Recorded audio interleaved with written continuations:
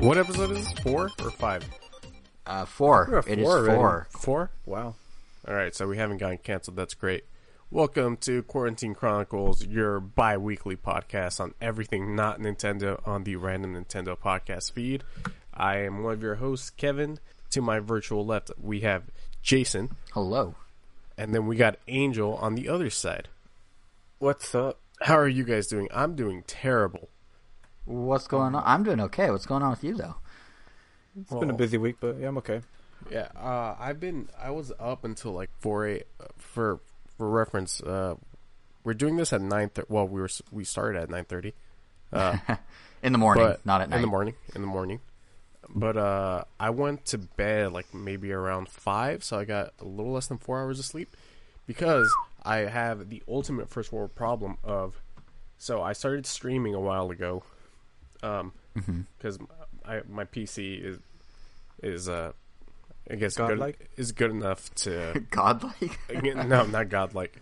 If it's godlike, I wouldn't need to do what I'm doing. But basically, I just wanted to set up a 2 PC like setup. I don't know if you guys have seen those, where you have your gaming machine and then you have an entire different computer just dedicated to like outputting the stream. So that's how they. That's how they do it without having super high specs. Just by a second computer. I've heard of people having like multiple like networks. Like one internet connection is just for playing games online, and the other one is just for the streaming. Yeah, so you could do that. You could do that as well. But yeah, so I have my entire gaming PC, and I don't want to waste any resources on like actually uploading the stream. So I got myself a little laptop. I was gonna get the laptop regardless. It just really helps that it is a pretty good laptop with a pretty good processor. So capturing the video from my gaming PC isn't the problem. The problem is the audio. I cannot capture the audio to save my life. I was up until 4 in the morning just looking at a bunch of tutorials because I cannot be a little switch. Oh man, it's that one thing of like all the tutorials are like you're gonna press this button and voila, everything's gonna work. It's like when I don't know how to tie a tie properly, but like every single time that I see a tutorial on how to tie a tie, they're like, yeah, you're just gonna do a flip, and then you're gonna go under it, then you're just gonna work black magic, and then it's just gonna work.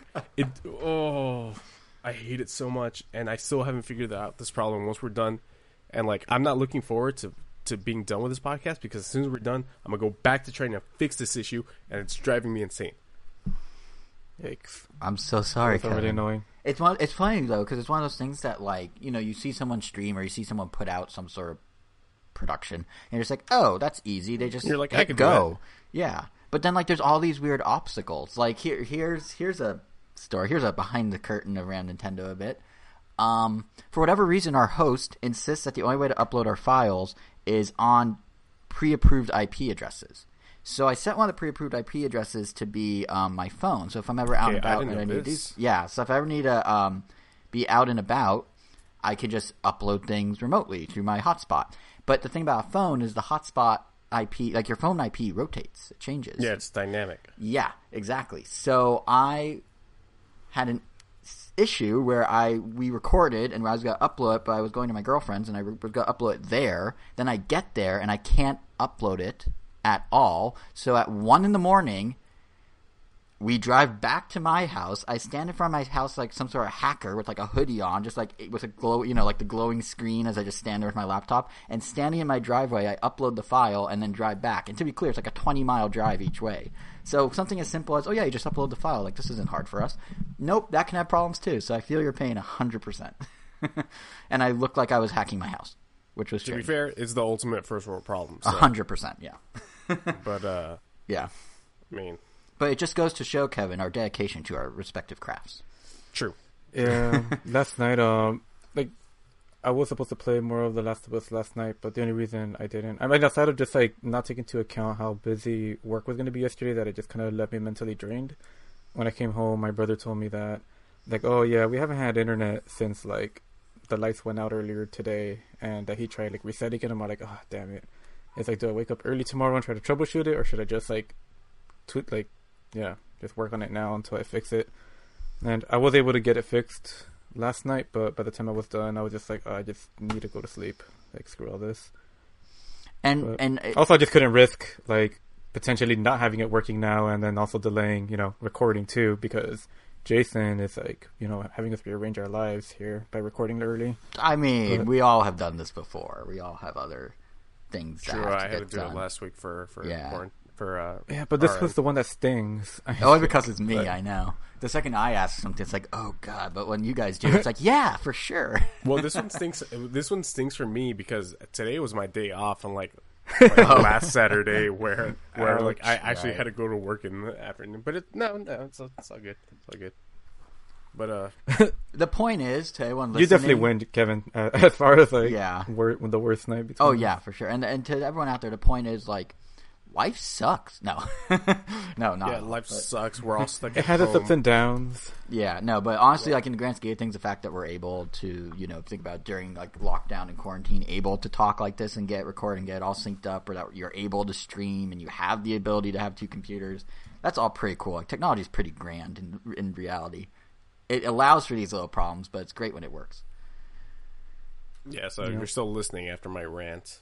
And my rant, and his rant. And our collective rants. Thank you. Angel Angel briefly mentioned it. Last of Us started. Last of Us released. I mean, the discussion around Last of Us Part 2 finally started. So let's get into it. Smooth. Dude, you are on 4 hours of Smooth sleep. as silk. I'm tired, dude. I'm like drinking a Monster. I just had a donut. What type of donut?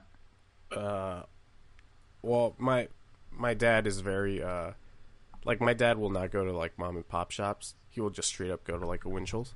So I had a Winchell's donut. Not my favorite donut. You know what? Let's do this now. Okay, yeah. Let's this is really bugging me because like ever since we have this other, like, everyone has their chat where they just like chat with all their big collective group of friends. The group chat. And for the longest time, like, I've just noticed, like, I guess my taste in donuts is just somewhat different or sometimes opposite to what... Actually, no. It's just like certain friends. But basically, I made a comment about Randy's Donuts because I had it for the first time when we were back at the studio in Santa Monica. I hadn't really heard much about Randy's Donuts before that. I just, like, when I had it, it was just super soft and fluffy, and I was like, oh my god, this is amazing. To interject for those outside LA, Randy's Donuts is an iconic spot here. It's the plaster donut on the top of the building that Iron Man sits in Iron Man. It's a like landmark thing. Yeah, Iron Man 2. It's like a landmark thing in LA in the same way that like Pink's Hot Dogs is. Slander Iron Man 1. I apologize, but it's like one of those, it's like from that era of like the 50s where LA was really coming up as like this car city with like, that kind of futuristic look, and Randy's was one of those things that was just part of that. Anyway, continue. Randy's was supposed to look futuristic? No, but it's part of that whole era of like that like the car, like LA's iconic car culture, like that was a piece of it. In the same way that like, when they built LAX and all that, and there are all these like the freeways came up and like all that was part of like the same era, if I'm not mistaken. Okay, sure. I'll allow Thank you, Wikipedia. Thanks, Judge. But yeah, in a nutshell, like, we have a lot of like very, I guess, famous established donut places. I mean, there's like Blue Star Donuts in Santa Monica, I believe. There's a few. There's a few. There's Santa Monica, Venice, Manhattan Beach, etc. The one time I expect you to give me more info. Okay, there's also Sidecar, which is in Torrance in Santa Monica. Yeah, so there's Sidecar, there's Voodoo Donuts. Pretty much there's a bunch of very like people that claim like, oh, this is the best place, this is the best place. But I don't know, I think for me, like, I kind of just stick to just Krispy Kreme, and anything that just give me a fluffy donut. It could be like a mom and pop or anywhere, but I guess I don't really have a favorite in that sense. Like, honestly, the ones I've tried from Blue Star Donuts, I've really disliked. Well, but that's only because the flavor I wanted, which was mom's grandma chocolate. It's like abuelita chocolate. It's, if you're Hispanic, you probably have tried that. I'm Hispanic. Like, that wasn't available. Oh, it's pretty good. But, well, the powder or whatever it is, I haven't had the donut version.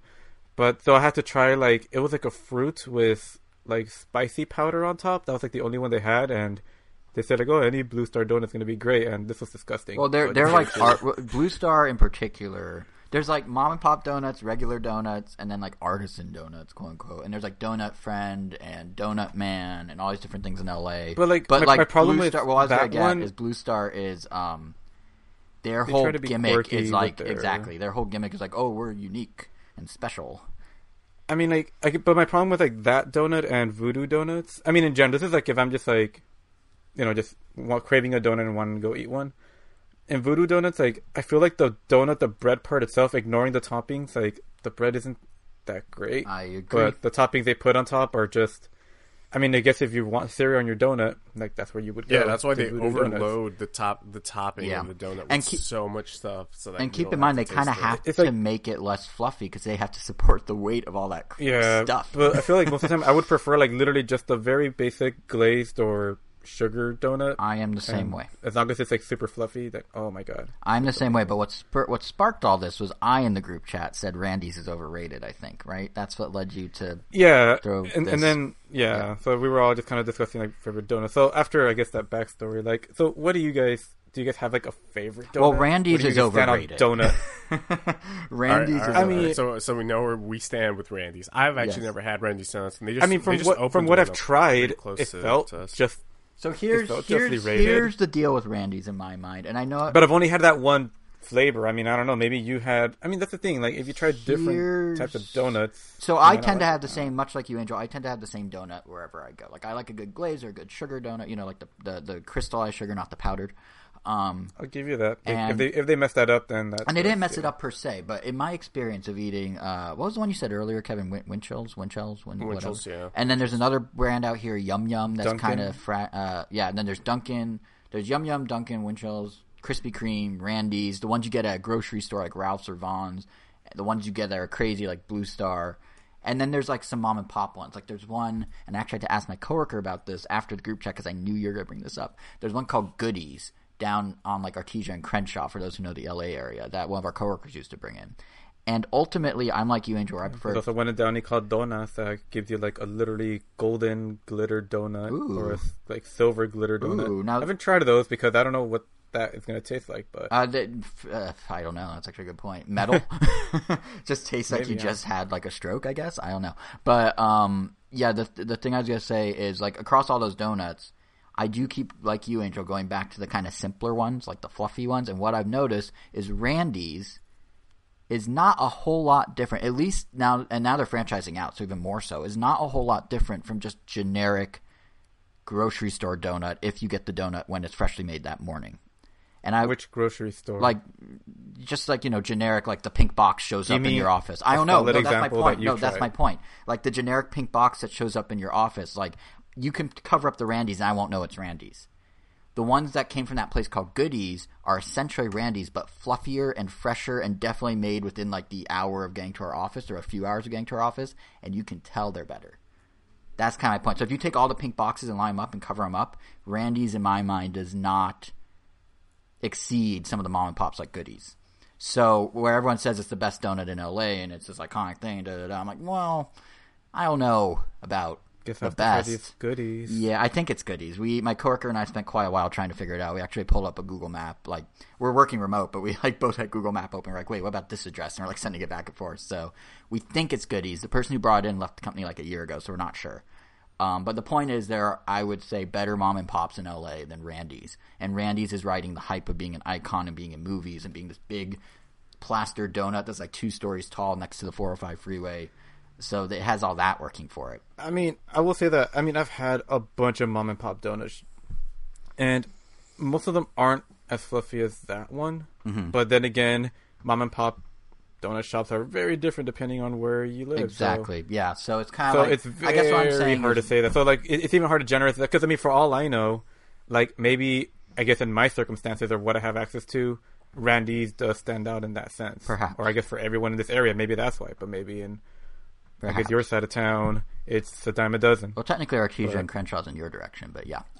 It's like in between us. But yeah, I don't know. I think it's just, to me, Randy's is just another donut shop that just happened to have some really good branding. And now they're like franchising them out around LA. It's just like, and there are lines at all of them. Just like, you're just a normal donut. You just have a big donut on top. Like, but that's just me. I feel the same way about Pink's. I know I'd evoked Pink's earlier, but like Pink's Hot Dogs in Hollywood, or West Hollywood. I love Pink's. So Pink's is Wait, iconic. they make donuts? Pink's what? Pink's has donuts? No, about their hot dogs. But Pink's is iconic, no doubt about that. Pink's was one of the first places to do like the crazy toppings, and some of those combinations are very good. But if you just look at the hot dog itself, it's very like I much prefer the other hot dog places around it, LA, like the one that's a German name that I can never pronounce. I see what you did there. But yeah, I don't know. I think. Wait, what were you saying, Kevin? It's not like you were about to say something, but I was going to say something. Was driving 80 miles per hour. I was going to say something about. I was going to have a hot take on donuts. I hate a fluffy donut. Oh, interesting. I like my donuts cold. I love it. What? Like, yes, that's called a bagel. Okay, no, so not necessarily cold, but like, I guess cold. Not like frozen storage, but like. There's a difference between my favorite donut is from like the big chains, the just original Krispy Kreme glazed donut. Yes, I don't think you can beat that donut. That's up there. Yeah, I love that one just has a different taste to it. It's very distinct. I would say like even Dunkin' Donuts are kind of distinct, but in a very different cakey size. way. They're like small enough that you want to eat like 3 or 4, and then I strongly recommend not eating 4 because you will not feel well if you eat them too quickly, as I did after my high school graduation. But you were saying you don't like fluffies? Yeah, so if they're like fresh out the oven, I will let them sit for 30 minutes because I like the glaze to like harden up, and then interesting. Oh, I love them when they're cold. When they're warm, no, can't do it. Do you remember when Krispy Kreme, you could just walk into any Krispy Kreme anywhere, anytime, and they just hand you a donut, and they're like, I'm good, and then you just walk back out? I guess in the before times, but we did that recently, a friend and I. No, they stopped doing, they still give them out for free? Yeah. They stopped doing that when they went bankrupt for a while there, because, they weren't having people pay for the donuts. After, where was I in that area? I was in that, near that mall we went to that was near the K1 racetrack. Oh, yeah, down in Irvine? Yeah, the Fashion Island? Around there. Yeah, we were able to get one there. Interesting. I guess down in Orange County, they still give them out. But no, like Krispy Kreme, the part of the reason they went bankrupt originally was because they were giving away too many donuts. And people like me, you go in and be like, I just want to buy a donut. Then they just hand you one. I'm just like, I guess I'm good. We got our free donut and then we bought, like a whole box because it's like, of course we're going to take some to the family. But yeah, no, my family was with me. We all just got a free donut and left. And that's the other silly thing. So each of you get a free donut. So if there's 3 people that want 3 donuts, they just lost $3 in like 3 donut sales. They should just do sample sizes, like a little tiny square. Like every other place in the world. Yeah. Now I need to send you guys the picture of Shaq with the little mini donuts. Oh, you guys saw it, didn't you? I think I know what you're talking about. Where they look like basically rings because they're so small in his giant ring. Yeah. Yeah. I'm typically just a fan of things chewy in general. I definitely prefer chewy over crunchy, so I'm sure that has something to do with it. But oh yeah, because I prefer crunchy over chewy. I like to end a meal or a thing with a crunch. Like if I have only soft chewy things, by the end of the meal I need something to crunch. That'd be the opposite for me. That just sounds hilarious. I know. It's like you have like a cracker on standby in case you're eating noodles or something. Literally, it doesn't have to be. But like if I'm at home and we're having dinner or something, Jason doesn't have his crunchy item. No, seriously. Like if I'm at home or something, and I got this from my dad. He's the same way. But if I'm at home and we're eating something, like at the end of the meal, like if we haven't had like a cracker or like something that has like a little hump to it, like I will like go seek out cracker. I will go find them. I'll dig around and be like, do we have Wheat Thins or anything? Like I just what a weirdo. Or like chips or. I just like to end with a crunch. It's like a very satisfying, like, it's like slamming the book shut when you're done reading a book. When Jason eats is an experience. It truly is. It's, I'm a foodie, except I'm not, because foodies look for the experience around food. And I don't care about that. I just want my crunch for my experience. You can hand me like a tortilla chip, and I'll be like, oh, that was great. What a foodie experience I just had. Do you think there's someone listening to this podcast that's kind of like, hey, weren't they going to talk about Last of Us at some point? Where it's like donuts and crunch. But, when we originally pitched Quarantine Chronicles, we were talking about like consuming media, not actually consuming food. So, yeah. But all right, well that was our donut conversation. But yeah, Angel brought it up. Last of Us 2, or Last of Us Part 2 is the actual title. Angel, you just started it last night or this morning? This morning. I was supposed to start it last. I was supposed to start it last weekend, but time just gets away from you. But I was pretty much. I mean, I'm pretty sure I'm close to finishing the epilogue. No, not that. No, prologue. The prologue. Prologue. Yeah, like I'm still getting through it, like getting a lot of stuff established. Interesting that they recapped it the way they did. Usually, I don't really expect games to just straight up summarize the first game for you right at the beginning. Usually, it's just kind of done throughout the game, if anything at all. Yeah, it's an interesting direction that they took with the game, and I'm already past the halfway point. There's a very distinct point where you're like, oh, okay, I might be almost to the halfway point with this game, but this game is full of interesting directions that a lot of fans are angry about. We're not going to talk about story stuff because I still haven't finished the story. Angel just started it, so if anything, we just want to talk maybe just some first impressions of the game. Were you able to take in all the graphics, Angel? The first time around, or like you mean in part 2? Part 2, I guess. In part 2. I mean, I guess so. It's like I feel like I don't know. I feel like people look both good and weird. I don't know what it is about them. It's like it's not quite Uncanny Valley, but I don't know. So something just about the way people are just looking now. I don't know. I think it's maybe just like a later gen thing, but I can't deny that they look good. But I don't know. Something about them just bothers me. It's just the faces. I don't know. Something about them just kind of almost looks plasticky sometimes in certain lightings, or like some characters look slightly different. Really? Like I feel like Joel looks kind of different. Like he's rendered differently than other characters. So I think not just from appearance from part 1 and part 2, just straight up he's rendered differently. I mean between part 1 and part 2 they don't look that much different. I mean I played the remastered one, but I mean environments. I mean especially because like I played Last of Us Part 1 over a year ago now. Like when it comes down to memory, like the game already looked really nice, so it's just like what I imagined it looking in my head kind of feels like what this one looks like. But I mean everything does look nice and detailed. I mean the first one I thought looked nice and detailed in a bunch of different places, which is, I don't know, definitely, I mean it's just a really pretty looking game. Yeah, and I feel like I'm underplaying it, but it is a really nice looking game. Yeah, I haven't been playing it on my 4K TV. I've been playing it on just my monitor, and even on my monitor, like at 1080p, it looks great. It's a technical masterpiece. Just, I don't know how Naughty Dog does it, but the amount of detail that they're able to put with, I mean, I do know how they do it, and they do it by making the PS4 sound like a jet engine ready to take off. Because I was choked on the water I was drinking when you said that. Right? Don't do that. We still need your topics for later today. Mm-hmm. But I guess we did get your my hot donut take. Opinion. Yeah, your hot donut take. So yeah. I guess we probably don't need you for the rest. I could die and it'll be fine. Yeah. But yeah, the game's a technical masterpiece. So just on the gameplay side, it definitely is more Last of Us. They didn't do anything to reinvent the wheel. So if you... I thought they added a jumping button, which I still don't have access to. Oh, yeah. So they added a jumping button, but I mean, I don't know how... I don't know where you would use the jumping button, really. Oh, I guess the game is a little bit more vertical than before. Like, you have multiple levels that you can take. The game is still very linear, but it's like more open.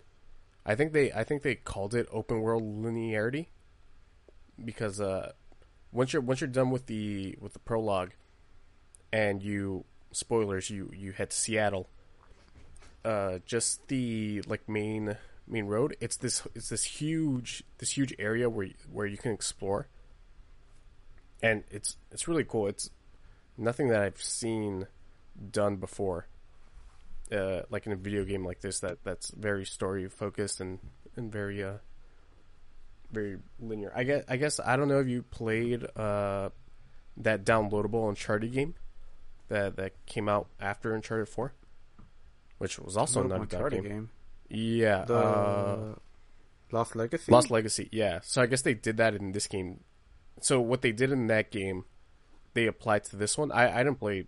I still haven't actually even played Uncharted 4. I should probably get playing that because I remember loving Uncharted 2 and 3. But Lost Legacy had like these huge open areas, but it was still very much a linear game. And so that applies to Last of Us 2 as well, where you have these huge open areas where you can explore. Like you'll have 16 houses that you can go into. But you're still going down a set path. So to a point, and I was streaming the game, and I could tell like, this isn't exactly the most riveting content. Like me just going into a house and scavenging for items and stuff like that. Structurally, that sounds like Resident Evil 4, where it's like you had freedom, but it was linear. Like you had like branches to a linear path that always sent you back into the linear path. Oh, sure, but definitely not to the size and the scale of this game. Oh, sure, yeah. I mean, this one seems massive. Which is nice. I definitely prefer like games structured this way over, say, like just Red straight Dead up open world. Like totally open world. Just straight up open world. I mean, I'm kind of the same way. It's like I like to know that I have the potential to go everywhere and not, like waste half a lifetime doing it. But yeah, I'm a fan of more linear experiences. I think I've said it on the regular Ram Nintendo too. But yeah, I definitely prefer more linear. Don't you dare say the N word here. Nintendo. No. Yeah, so I'm definitely digging that. I don't know what else to say without getting into like spoiler territory. I mean, I don't know. I think I'm sure Naughty Dog does this with their other games, but since I've only played, besides Crash, I've only really played their Last of Us games. Do other games do an intro like theirs? Like it felt like I was watching a movie where they had like producer, like it was pretty much like a pre-credit scene. The pre-credits. I feel like other games have done that. Didn't Killer 7 do that? Or am I misremembering? Oh, yeah. I'm sure that's a very common game that everyone has played. Well, you said do other games do it, so... No, yes. I know, yeah, but I was hoping you'd give me an example that... Well, I mean, from what... I haven't played Last of Us, but from everything I've heard about it, like the sequel, it seems like they're trying to do a movie experience. Like, it's such a narrative-driven... They're very cinematic, driven experiences. Yeah, I mean, you definitely get that vibe, especially with the whole, like... when it cuts to black and then you see like the title card. I mean, it's pretty much like a movie. Frankly, it's something I've noticed with Sony's biggest productions in general is they go. I mean, it's turning into a show, so they literally just have to copy the game. Oh yeah, an HBO show no less. But what I've noticed with Sony in general is like their angle they're taking now is like we'll make games, but we want to make it seem like you're playing some sort of cinematic, deep narrative experience. Versus like Nintendo, who's just like, here's Mario. So it is interesting that a lot of like their... I don't necessarily agree with that because I don't remember Spider-Man having like an intro where you get like producer and stuff like that. I think it's definitely, and I don't think God of War had that either. Like, but they definitely have that kind of more narrative heavy, right? Yeah, but they're definitely more narrative heavy than like a typical. You do Nintendo or third part, like Call of Duty even. Like they're structured around their story a lot more, or they integrate the story and the cutscenes a lot more. At least what I've seen from the outside perspective, because as you know, I don't own these systems, so it is interesting that like from I guess the GameCube generation, I remember there was a point where I guess you would go to like Xbox or PlayStation to get like the big multiplayer games, and Nintendo was more like, I guess you have your local multiplayer and more single player stuff, but it definitely feels like Sony has it down with all their biggest titles are like single player experiences. Yeah, and that's kind of what I'm getting at. They're all these single player things. If you watch the trailers, they all have like a very like not narrative slant, but there's definitely, or like even if you watch how the cutscenes and the gameplay transition, it's often very smooth, as if like you're in a game and now suddenly you're in a movie, but now you're back in the game. Maybe you're just playing a movie, like, which kind of makes sense because they also have a movie studio, so they're trying to like marry those experiences a bit. I mean, the fact that like Naughty Dog went from making like Crash Bandicoot to this is kind of mind-blowing when you think about it. Yeah. But then again, I'm sure most of the team has changed since then, but still. And now Crash is in the hands of Toys for Bob for Crash 4. Did Toys for Bob do the ports of... They did the Switch one. The remasters? They did the Switch one. They did some Spyro stuff. They did a lot of the Skylanders stuff. Who actually worked on the remasters? I believe it's Vicarious. I think it's Vicarious Visions. Oh, it's Vicarious Visions? Mm-hmm. And they're not developing 4? That's weird. They are too busy with Tony Hawk 1+2. Oh, so they gave it to Toys for Bob, who cut their teeth with similar types of games, with Skylanders and with... I really don't like that expression. Cut their teeth. Yeah, it sounds very painful. It does, actually. I was texting one of the managers, You were sexting? Texting. Oh. I was texting one of the event managers at work, and she used the phrase touch base. And I was like, I hate that expression so much. You know which one's even worse for me? I know I've used that one before. The one I really don't like is let's take this offline when you're in a meeting. And it's just like yeah, it's a very common thing in like business. Let's take this offline. Let's take it to the streets, homeboy. Like, yeah. No, but let's take this offline. So dumb because you're not online in a meeting. You're just in a room together. You could say, let's talk about this later. Let's talk about this, but take it offline. Like what? Like I don't get it. But everyone, I mean, now it makes sense as we work remotely because literally you're taking it off the online meeting. But I just don't understand it. It's kind of like touch base, or it's like all these things that just like became a thing, and I don't think anyone can really explain why it's now such a common phrase. Yeah, where was I? Where were we? We were talking about cinematic levels. Toys for Bob. Why are they doing the game? And before that, cinematic Sony. Yeah, Cinematic Sony, the new podcast coming to you from the Nintendo guys. Cinematic. It has a good ring to it. You went back way too far. So yeah, that's I guess my initial impressions without touching base on the story, because I don't want to say anything until Angel gets there or until you, the listener, gets a chance to experience the game. But yeah, 2 weeks from now, Spoiler Central. Absolutely. We'll probably save it towards the end of that. I noticed you didn't say, or you get there, Jason, because I guess I never will. Well, you have to buy a PS4 first. Yeah, that's true. Jason, yeah. Oh, I want to give a huge shout out to the accessibility options in this game, because holy crap, there's a ton of them. Anything from visual accessibility options to making your own custom difficulty, I think is super rad. How do they do custom difficulty? It's like stuff that you won't even consider. I guess this is the thing. They're saying do you not want to have to press triangle every single time you have to go up a thing? You could just hold this down, or stuff like that. Little tiny tweaks, or that's make the radius really cool. of your hearing ability greater, or when you're crouching, enemies won't see you. That's really that cool. kind of stuff. And then there's a high contrast mode so that whenever you're walking around, you can see all the items that you can possibly pick up. There is a directional. It's not a compass, but I guess the best game that I can compare this to is Crazy Taxi, where you have the giant arrow pointing you in the direction that's pointing awesome. You in the arrow that you need to go. Because, like I was saying, the areas in this game are huge, so sometimes you do get lost and you don't know where to go. And so at one point, you'll just get an arrow telling you where to go, which I think is super cool. But customizing your difficulty, I think, is probably my favorite part of it, because so at the beginning of the game you have your 5 options. You're and I think they go by light, medium, heavy, super heavy. I totally forget the things that you have, but you can further go into the difficulty settings and customize various aspects of the difficulty. So you can make yourself take more hits or take less hits. You can make the enemies take more hits or less hits. You can make it so that when you find items around the world, you can make it so that you find less of those items or more of those items. So I kept the way that I'm playing my game is I'm able to take more hits because this is a story game and I want to get to the end. I made enemies take less hits, so I kill them pretty quickly. But I made the stealth options really hard. So I made it so that they can see me from a mile away. Otherwise, you can make it so that you're standing 3 feet in front of them, and they still won't see you.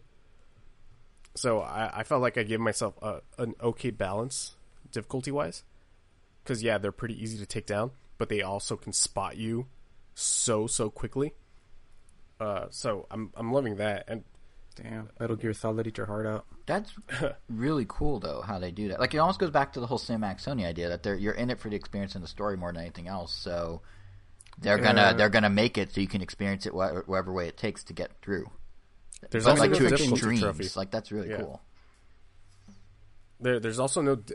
That's probably why there's no difficulty trophy in this game, because you can tweak your difficulty to your heart's content. It really feels. Or sorry, go ahead. Like the first Last of Us had, I think, like beat it on hard, and then you unlocked the harder difficulty, and then you had to play that one to get that trophy. I hate it when they do that. Just give me the hardest difficulty from the beginning. It's always the worst when it's even worse when, like, especially when there's multiple. It's even worse when the trophies don't stack, so that you have to play the entire game through every difficulty. I forgot. I think Kingdom Hearts HD did that. Oh, it was so annoying. But yeah. So Jason, you can actually play this game. Thanks. By setting everything to the awesome to its it does actually the most accessible option. It does actually remind me a lot. It feels like the natural evolution of the Super Guide. Do you remember Nintendo's whole Super Guide idea? Where it's like, what if we like let the game play itself just so you can progress through it? Like they did it on the Wii a little, and then the Wii U a bit, where they'd have like, hey, if you're playing Donkey Kong Country and you don't want to die, what if you just use a character like Funky Kong? He just can't get spikes. Or like, what if you're playing Mario Wii and you just like have it play itself for the rest of the level after you die 5 times? Or like, here's like Invincible Luigi. Like, this seems like the next step of that, except it caters to both directions. So it can get easier, or it can get harder if you're like a core gamer that needs their hardcore experience or whatever. But that's really cool and really like actually pretty innovative on Naughty Dog and Sony's part. Like, that's really cool. Yeah, I'm never a fan of people demanding that a developer like From Software add an easy mode to a game, and this is a whole separate conversation. I'm never a fan of people demanding that they make an easy mode. I would like if they made an easy mode for players that would want to get into the game, but it's the developer's vision. So I feel like being able to tweak your every like aspect of the difficulty, it would be like a great middle ground. Yeah, it's a very fine line that video games have to walk, because it's not like you get directors for movies going like, all right, I have, let's say, Kill Bill, but here's like a version with like slightly less blood for people that can handle gore, but not that much. Here's one where like the blood is like blue and like electrical, so it's like for people that want a little more fantasy take on it. Just like you get your tweaks basically. Yeah, but I guess for like. Yeah, but I guess that's different because, like, with a movie, they're just telling a story, right? But, like, with a game, you're part of the story. So they're trying to... I guess it depends... Different endings. Well, yeah, but I guess it kind of depends on, like, how they want to prioritize gameplay over narrative and what the end goal for them and their game is in terms of what they want the person to get out of it. So if they want them to get that experience, they can, if they want them to hate themselves, they can do something, like From Software does. If they want them to have the experience of the narrative, they can do something like Naughty Dog's doing. Movies don't have that flexibility, really, except Choose Your Owns, which are very shallow in a way. Although Bandersnatch was cool when Netflix did that. Oh, you got really muffled there. I was? Oh, yeah, no, that's the phone. I put my finger over the phone mic, which is separate from the mic I'm talking into the recording on, so we're good. Just tip, okay. It might be good to not do that. Yeah, it's by accident. Yeah. Jason, why don't you have any other consoles besides... why am I not going to experience the PS4? Why are you not going to experience Last of Us? This is literally designed for people like you, because I feel like for most of us that are this age now, like, difficulty literally just turns into how much time do I want to invest in this game? Yeah. It's like, like for games like, like Mario or God of War or stuff like that, where I want it to be as difficult as possible. Whoa, like the I want it side to of be... the spectrum. Mario or God of War. Oh, well, a fun little platform. Yoshi's Story or Grand Theft Auto. Well, if you 100% the Mario games, they have some really brutal levels at the end that most people never get to. But, like, I am more than happy to invest, like, hours and hours on that, and that's going to be like, all right, I'm ready to put, like, 50 plus hours in this. But for a game like The Last of Us, where it's like, I really just care about the story and I just want to get to the end, like, I could just scale it down. So, like, what's stopping you, Jason? Like, Yeah, no, that's fair. What's your deal? What's my deal? I guess the flip side of it. Too loyal? Yeah, I guess the flip side of it is why only Nintendo opposed to like why not the others, right? And it's a good question, and I've thought about it before. There have been times I've considered other systems in college. I was very close to getting a 360. After I was on when the PS4 was first like coming to its prime, I was like, should I? But I think what it is for me is I've made this reference before, but I think it's analogous to like sports teams for me, which I have when talked about my fandom talked about before. Like for like Nintendo's like my team, right? And I always support them, and enjoy what they do, even when things are questionable, like in the Wii U days. But if you're a sports fan, you can still like being around the sports. Like if a friend invite me to another team's game, or like I'm over somewhere and someone has a PS4 and they hand me a controller, I'm not gonna be like, oh no, it's like I can't touch this, my hands will burn. I'll still be down to check it out and experience it. And likewise, I still like going to events, because it's kind of like even broader events. Like I went to the Xbox conference last year, because it's kind of like if you're a big fan of the Lakers, but you're invited to the NBA All-Star game. Oh, I got a free ticket. I'm like, I'm just gonna get rid of it. And I was like, I'll take it. Give it to me. It's like, I think I would rather just get rid of it. That's because you're rude. No, I'm kidding. But it's really wanted to go. No, because that's what I'm getting at. It's like even if you're a fan of an Xbox One, geez. Even if you're a fan of like the Lakers, if you had the chance to go to the NBA All-Star game and you're a big fan of the Lakers, you're still going to go to the NBA All-Star game. If you have a chance to go to a Hall of Fame induction where there's some big players that you respect in some way, you're still going to go, which is why I like going to the Game Awards, for example. So there's like two tiers to it where like, I'll go to the sport and I'll check it out, but I'm not necessarily going to buy a season ticket to a team I'm not as interested in, if that makes sense. Then let me ask you this. Like, the console to me is the season ticket. If I'm investing $400, I'm all in. Like if someone like somehow if I rent it, like I used to rent PS1s all the time from Blockbuster when I was a kid, not all the time, but a number of times. I played Crash and Spyro and did all that, but I wasn't necessarily like that invested in the non-Nintendo world that I was like, I'm gonna go buy a PS1 and buy like all these games, because once I'm in, I want to be all the way in. I want to get all the experiences. Like if I'm gonna support the thing, I'm gonna support the thing. So it's kind of like, does that make sense? Kind of. So like Nintendo's like it makes sense, but it feels very like you're just holding yourself back. Well, I don't think I'm holding myself back. I think it's just... Well, you don't know that, because there's, like, all these games you're not playing. Because, like, I used to be like you, like, all right, I'm all in on Nintendo. Saw almost all the other consoles as my rivals.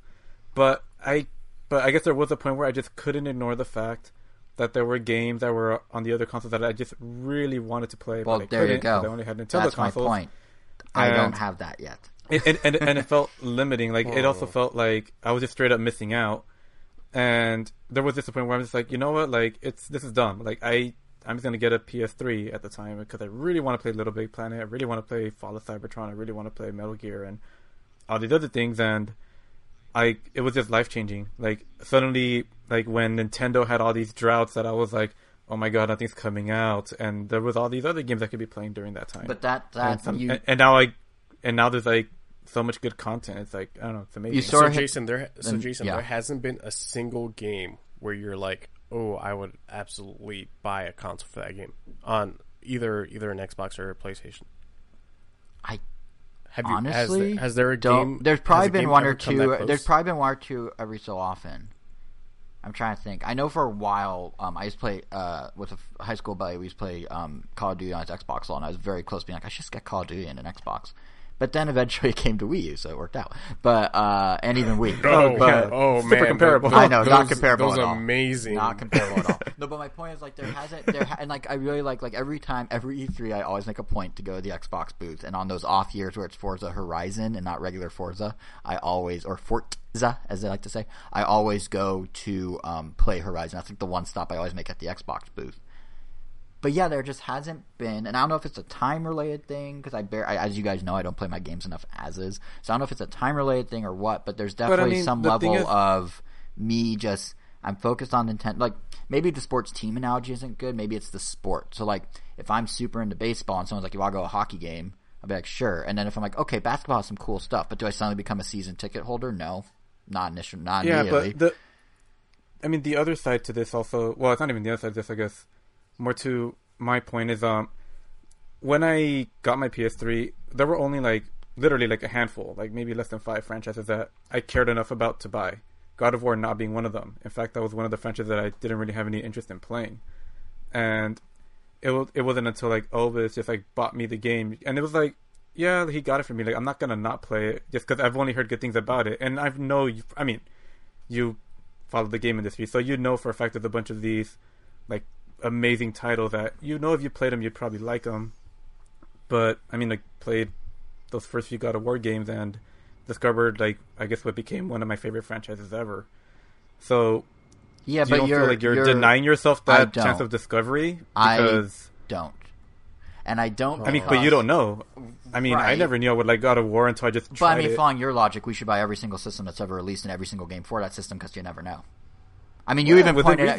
No. I mean, the only reason I'm not getting an Xbox is because I just don't have the time to squeeze it in. Okay, but there I you probably go. would if I had. Boom, there it is. That's why I'm not getting a PS4 or Xbox. There's cool stuff for sure, and I'm happy to play it with other people.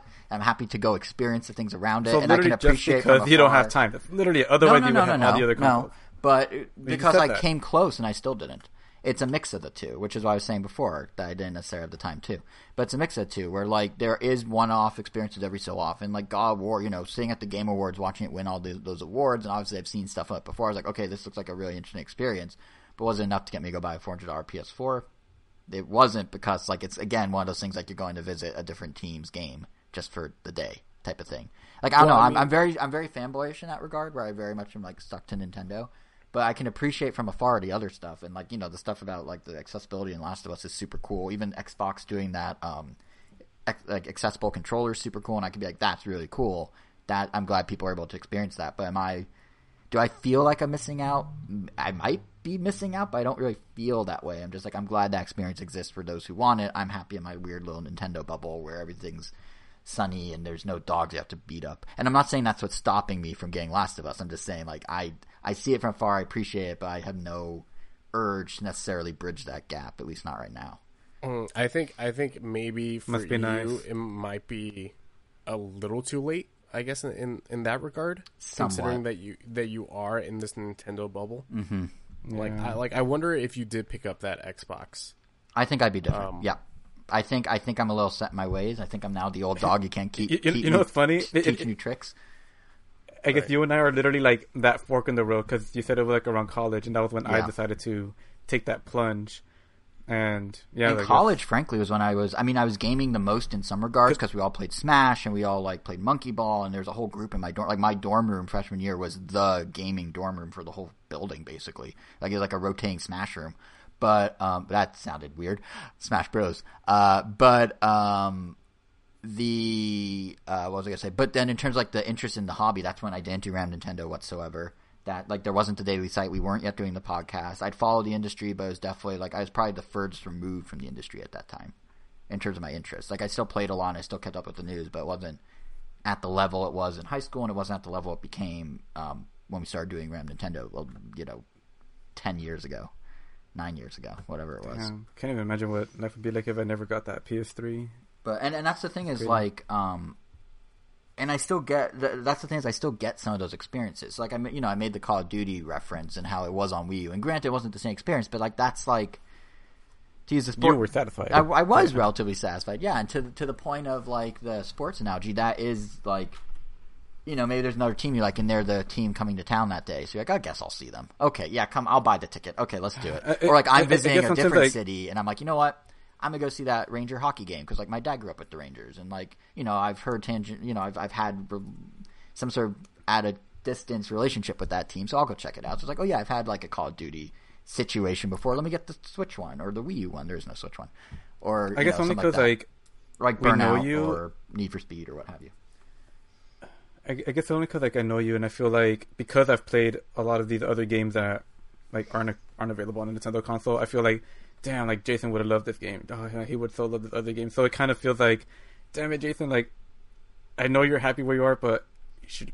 You know what the other thing is, honestly? It almost feels like the equivalent. It's like going, like, I mean, it's almost like that food analogy. It's like we've tried, I don't know, I guess, like, ramen in Japan. I know you've tried ramen in Japan. It's so good.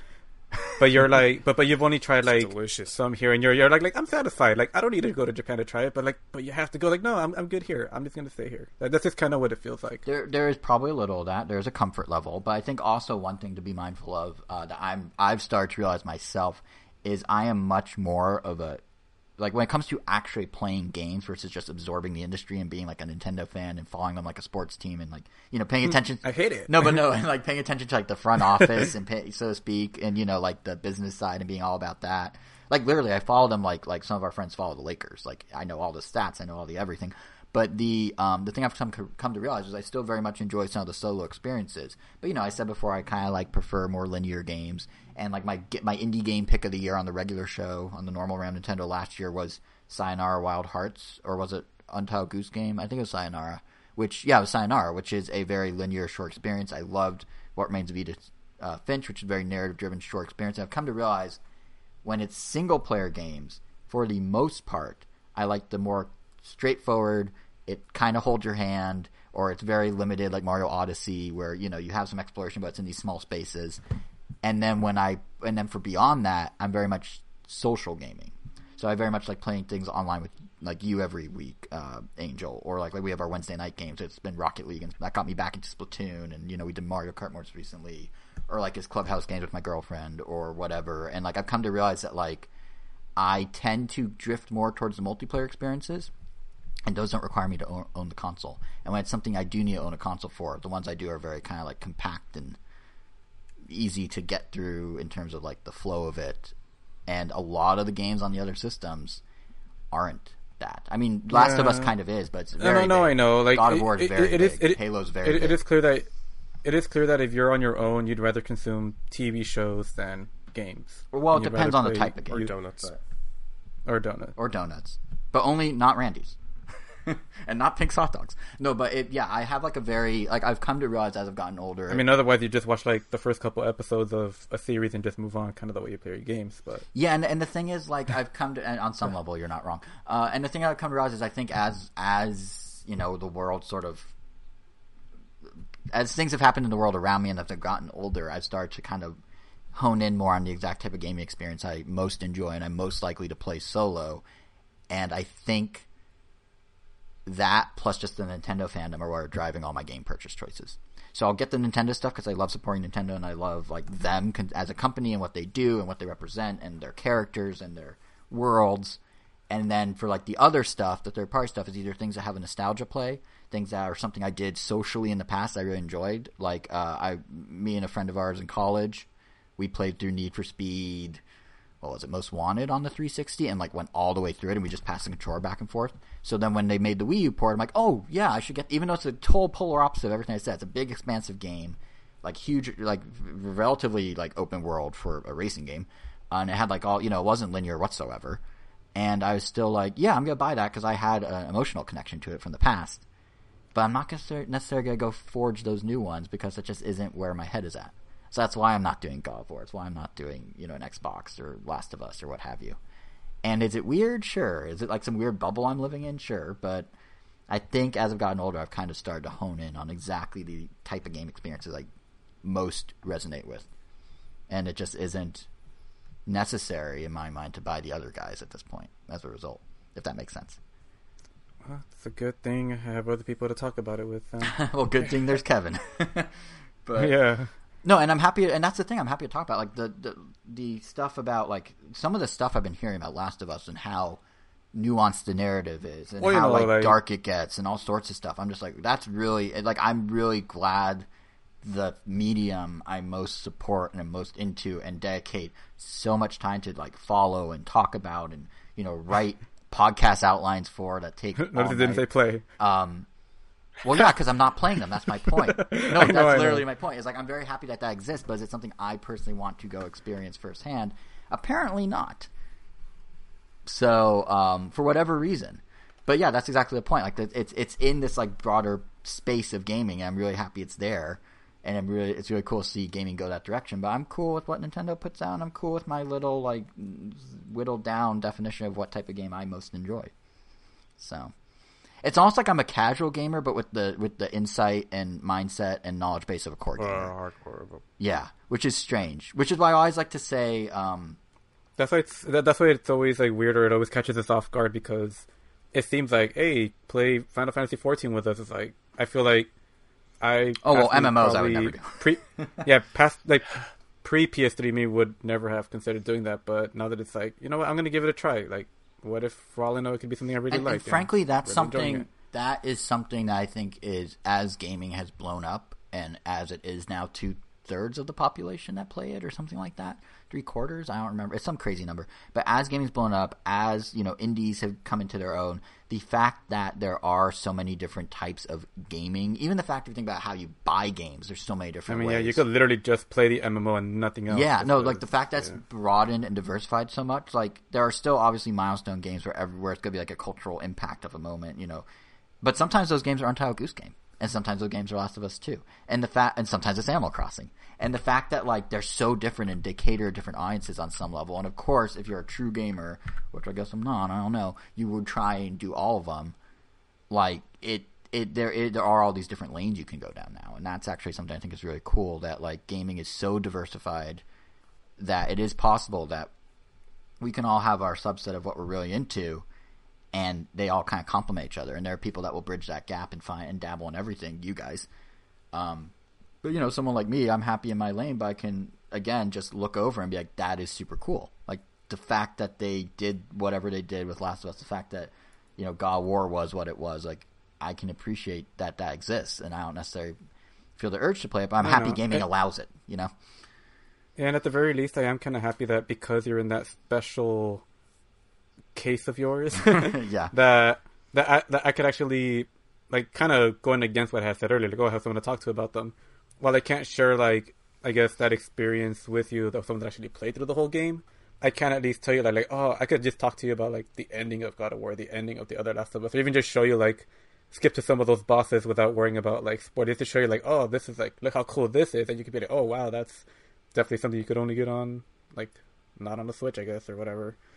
But, yeah, and I mean, it's also, like, we're going to see, I suspect, this start to happen in other formats as well. Which makes it weird for Nintendo games, because it's also like, I really want to talk to you about the endings of some of these, even Mario games, even these Mario games. I beat some Mario games. I beat some Mario games. I beat Mario Wii. I know you have, but exactly, like, I want to talk to you about, like, the ending of Galaxy, or, like, even the ending of Luigi's Mansion, but... I guess I have a little bit for that, I guess. And I was going to say that, like, and Kevin somewhat, but I was going to say that I think this sort of weird branching so basically as the internet sort of flattens everything, there's no, like, as movies become anyone can do it, as TV becomes anyone can do it, as we talked about YouTube a few Quarantine Chronicles ago, and how, like, there's so much good content on there, like, we're going to reach that point where every single medium is ultimately going to have this problem.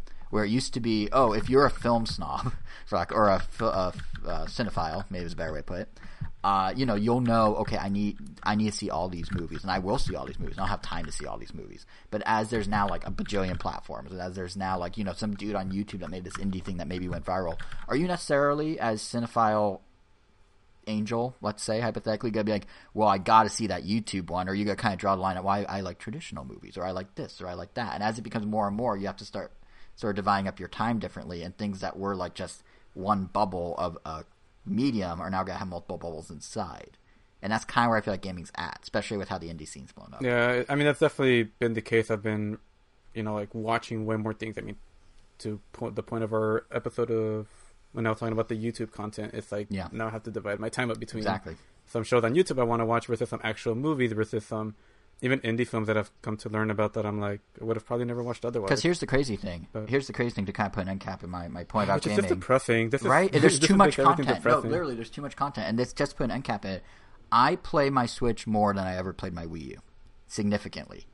Well, everybody did. No. No, but I mean, but I mean, like, obviously. But I mean, my point is, like, it's not like I'm gaming less. It's not like I'm moving further away from what gaming was in my life. In fact, it's growing.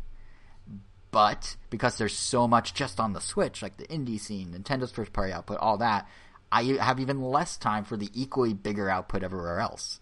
So it's hard to... BioShock, but... Yeah, no, I was super... Like, I said on the Ram Nintendo proper that, like, I should probably pick up BioShock. Like, I wanted to play those games. You should. When am I going to... your goal for this year. Okay, but when am I going to necessarily do that? Like, I still can buy it and then get a little into it, but, like, when... I mean, for a time when there's no games out... As we've learned in this podcast, we have to make it like a challenge or a goal for Jason. So if we specifically say beat BioShock 1 by this time next year, that's and we've done way that. Too much time. No, well, we've done that, and I have beaten games. I know we've done it. yeah. We did it with Mario World. We did it with A Link Between Worlds. You'll make it work. It'll probably be in the last month, but depends. You always make it happen. But no, to be fair, we already failed our challenges that we gave each other last QC. Our homework assignments. You know what's funny is I did check with Angel if those were serious, and he said no. So I blame him. I was ready to watch Rick and Morty last night. You could have. Nope. Once you said it was off the table, I'm like, all right, I'm going to do other stuff. You said I was just answering whether we were going to talk about it or not. Yeah, exactly. Not whether you should finish it or not. Well, either way, we could do it next episode. But no, you literally took the our homework is reading. Oh, I guess we're not doing it. No. I took the teacher moved. I'd kind of rather not talk about the Black Cauldron. yeah, I think it works out. But no, I think as things like, I forgot what I was going to say, but I was going to make a point about as things continue to grow. Oh yeah, so like I am gaming more now, but as a result, I'm still playing less from the broader world of gaming, which is the weird like conundrum. So it is a conundrum. Yeah, so that's kind of why I am how I am. If that makes any sense. Mm-hmm. There's a long way to go to answer that question, but. No, but it's good that you do give some insight as to why Nintendo. Which I guess it makes sense. I was absolutely like you before, where I think PlayStation was the only bubble that I decided to stay in. Like I did own Nintendo consoles to play Galaxy or to play whatever else was on the Wii. Mm-hmm. But I guess I just never gave my full attention. Right. But especially as I grew older, I liked the industry a little bit more and more than the gaming. So, I mean, it's interesting because like even when we're sitting here with the Switch, this is the point I was actually gonna make before I forgot. It's interesting because even when we're sitting here with the Switch and we're like, Nintendo doesn't have anything out, just Paper Mario. What else is coming? There have been like multiple free to play games that are actually half decent that all just came out of nowhere. I mean, Pokemon Cafe Mix.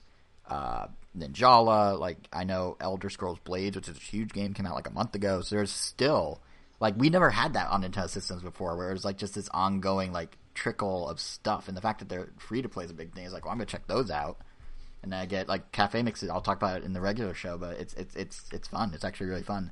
So it's just like those weird little things where it's just like I already own this system and I'm finding stuff to do here. Do I need to go spend the 400, 500, 600 to get everything else? So anyway, that's the end of my rant. Really quick on Cafe Mix. Is it what I thought it was, like that Disney Sum game? I'm not sure. I actually need to watch some Sum videos to make sure, but I will check before I give my impressions next episode. What I will say as a tease for what's to come, last episode when I said I bet you when I play it I'll like it and say, go against everything that my initial thought of the trailer. Absolutely true. I'm going against it. It's actually really fun. So it has a little more depth than you would think. It's still kind of silly in that you just sort of spin around things, but it has a little more depth. That's enough to keep you engaged or keep me engaged. The guy that doesn't play Last of Us. So gotcha. Well, we might not play the same games all the time, but we watch the same shows every now and then. Yes. Space Force. Yeah. Have you seen all of it? Anyone? I saw the first episode. Okay, I know, Angel, you also saw the first episode. I've also just seen the first episode and felt that was enough. Yeah, so... I also saw the first episode and said, nope. Yeah, so here's the problem with Space Force. Here's my concern with it. I'm not even mad, I'm just disappointed. Exactly. No, that's the thing. They had, arguably... The trailer really... The trailer did not do it. Misled you. The trailer... I wasn't that impressed with the trailer either, to be honest. I watched it... Well, I mean, I felt like the trailer pitched like, it's like The Office... but in space. Yeah, so that's kind of... It's like, this is more of a drama. So this is The Office in space. I think it was more... I never got Office This is The Office, but just with, like, the space branch of the... But see, I didn't even fully get that vibe. By the second trailer, it already felt off to me. Oh, I didn't watch the yeah, no, it's... The thing that bothers me about it, but yet I still made it through because I held out hope, is they got a stellar cast. They have a good concept. And they have, like, Steve Carell and Greg Daniels. Steve Carell being obviously the face of The Office. Greg Daniels being the guy that created The Office and is, like, kind of a comedy powerhouse.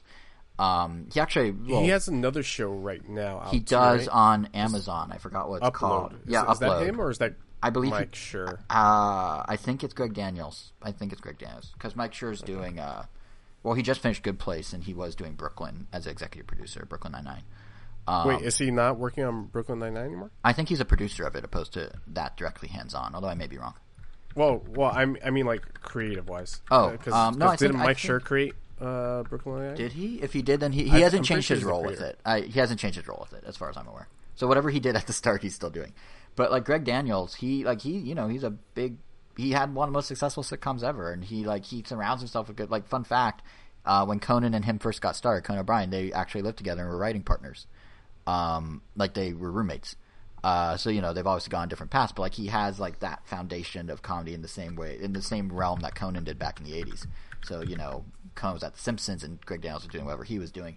So like there's all that pedigree there, and it should be really good. And like John Malkovich, like individual people are really good. Like John Malkovich kills it in his role. I feel like he's so in it. It's not necessarily always funny, but he's so in it. And like Ben Schwartz, he's basically playing, if for Parks and Rec fans, John Ralphio. He's basically playing what if John Ralphio was like a business professional. So it's still kind of John Ralphio, but in a slightly different, like through a different lens. And he has some really decent moments.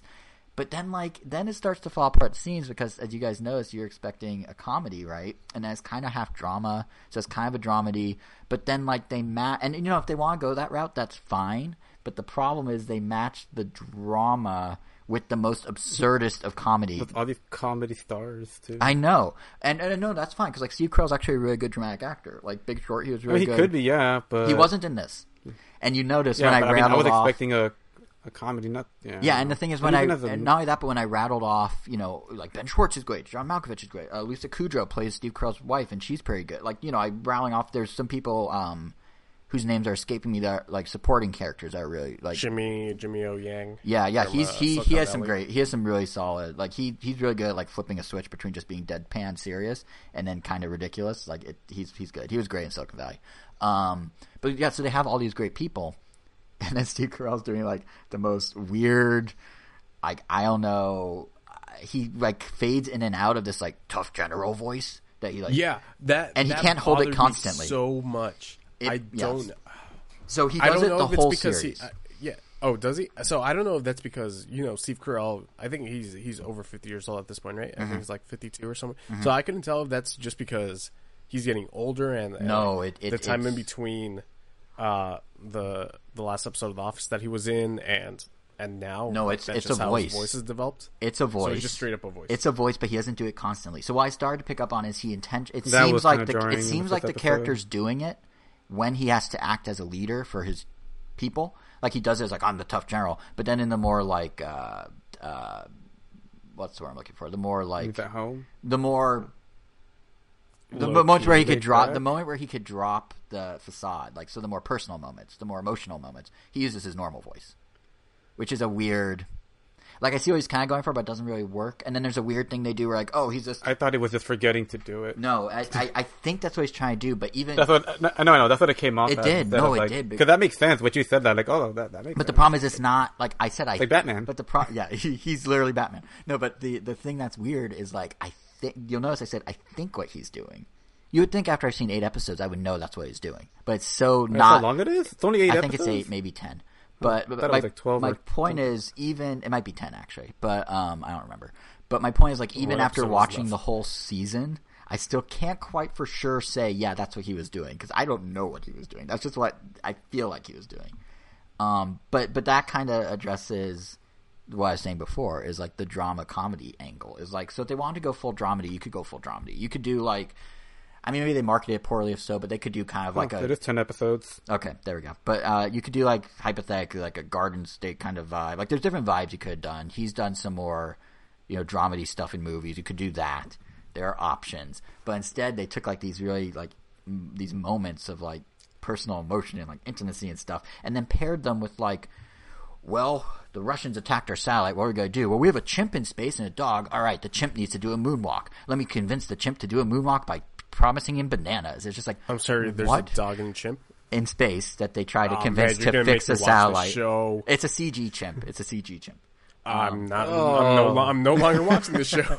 But my point is like, so if they want to do the whole like, oh, he's struggling with like keeping the base safe, and his daughter doesn't like that she had to move, and she's like acting out, and there's like a whole scene, bit of a spoiler, a whole scene where him and his wife, who is incarcerated for reasons they never explain, like they have a whole conversation about like, should they have an open relationship because it's unfair to the two of them to not be able to have intimacy, like all this other stuff, and like, it's like a whole like 15-minute serious thing. And it's just, then you pair it with the chimp in space that's outside trying to fix the satellite wing, and instead of his drill spinning, he spins through space and launches off into gravityless voids. Like, what? It just doesn't, the tone out, the tone supposed to be animated? What, the chimp?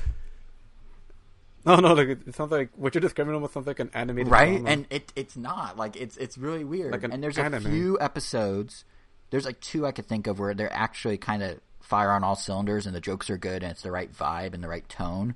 But then there's like so many where it's just like, what is happening? Like, there's one where they have to do a competition against another division of the military, and like kind of like it's like a war game essentially, and they're faking as if it's on Mars, so they wear like heavy boots to like act like they're things, and they're in the desert, and it's just like the dumbest like, it's just so like, after the episode, just like, what was that? But then, like, the next episode was actually pretty good, and they were like trying to hire astronauts or something. It was actually pretty funny. So it's such like tonal whiplash, and like there's no like baseline of the guaranteed humor. It's all over the place. Yeah, that's what I was going to ask you, if the humor like worked throughout the series, because in the first episode I laughed one time, and that was the part when he goes to the gas station, right? And the guy asks him. Spoilers, I guess, for Space Force. I already spoiled a bunch. So. when he asks, he's at the gas station and the attendant asks him like, "Oh, are you going up to that base?" And then you just see Steve Carell driving. You don't really know the interaction. Yeah. And then as soon as he gets out of his car, people with the guns are out there, and he's in the trunk. And then they pull the poor attendant. Oh yeah, I thought that was funny. Yeah, no, there's some good. Aside from that was it. That's all I laughed. And there's some. It was so weird in that first episode where Steve Carell asks Jimmy O Yang's character about his umbrella. Like, he just randomly has an umbrella. I guess they do explain it later in the episode. It was like, oh, there was a chance of rain and stuff like that. But yeah, I don't know. It's just so weird. It's so. And how about that ending of the first episode where Steve Carell's singing? Yeah. So, and again, that's one of those things that it just felt like the tone was all over the map. So they made the singing thing, like, that's how he de-stresses. So whenever there's a situation, he sings. But usually they just catch him, so that's like... It's a running thing. There's like 2 or 3 of them. But usually they're almost more like dramatic. Like, that one was going for pure comedy, and I would say the joke failed. It just went on too long. It was weird. But, like, they've done a couple throughout where... He does it while he's walking down a hallway, or he does it when something's happening, and he does it in like a more intimate moment, like a more like emotionally, what's the word I'm looking for? Not intimate, but a more like naked moment. Not naked, you know what I mean? Like a more, that sort of like a moment where he's supposed to be showing vulnerability. There we go. So he'll just be like kind of singing under his breath when he like something goes wrong with like something with his wife, or like when there's some serious problem, and then like there's actually one episode where a character kind of calls him on it and is like, oh, I do that too, and it's actually kind of like a nice moment, but. Where, you know, they're sort of like de-stressing together. But, again, it is such a weird thing, because in the first episode it's a total joke, but then like throughout the series, like, oh, it's actually not a joke, and that's how he shows vulnerability. It's just like, wait, what? So it's just like, it's just all over the map. And they could have stuck that landing, they just didn't.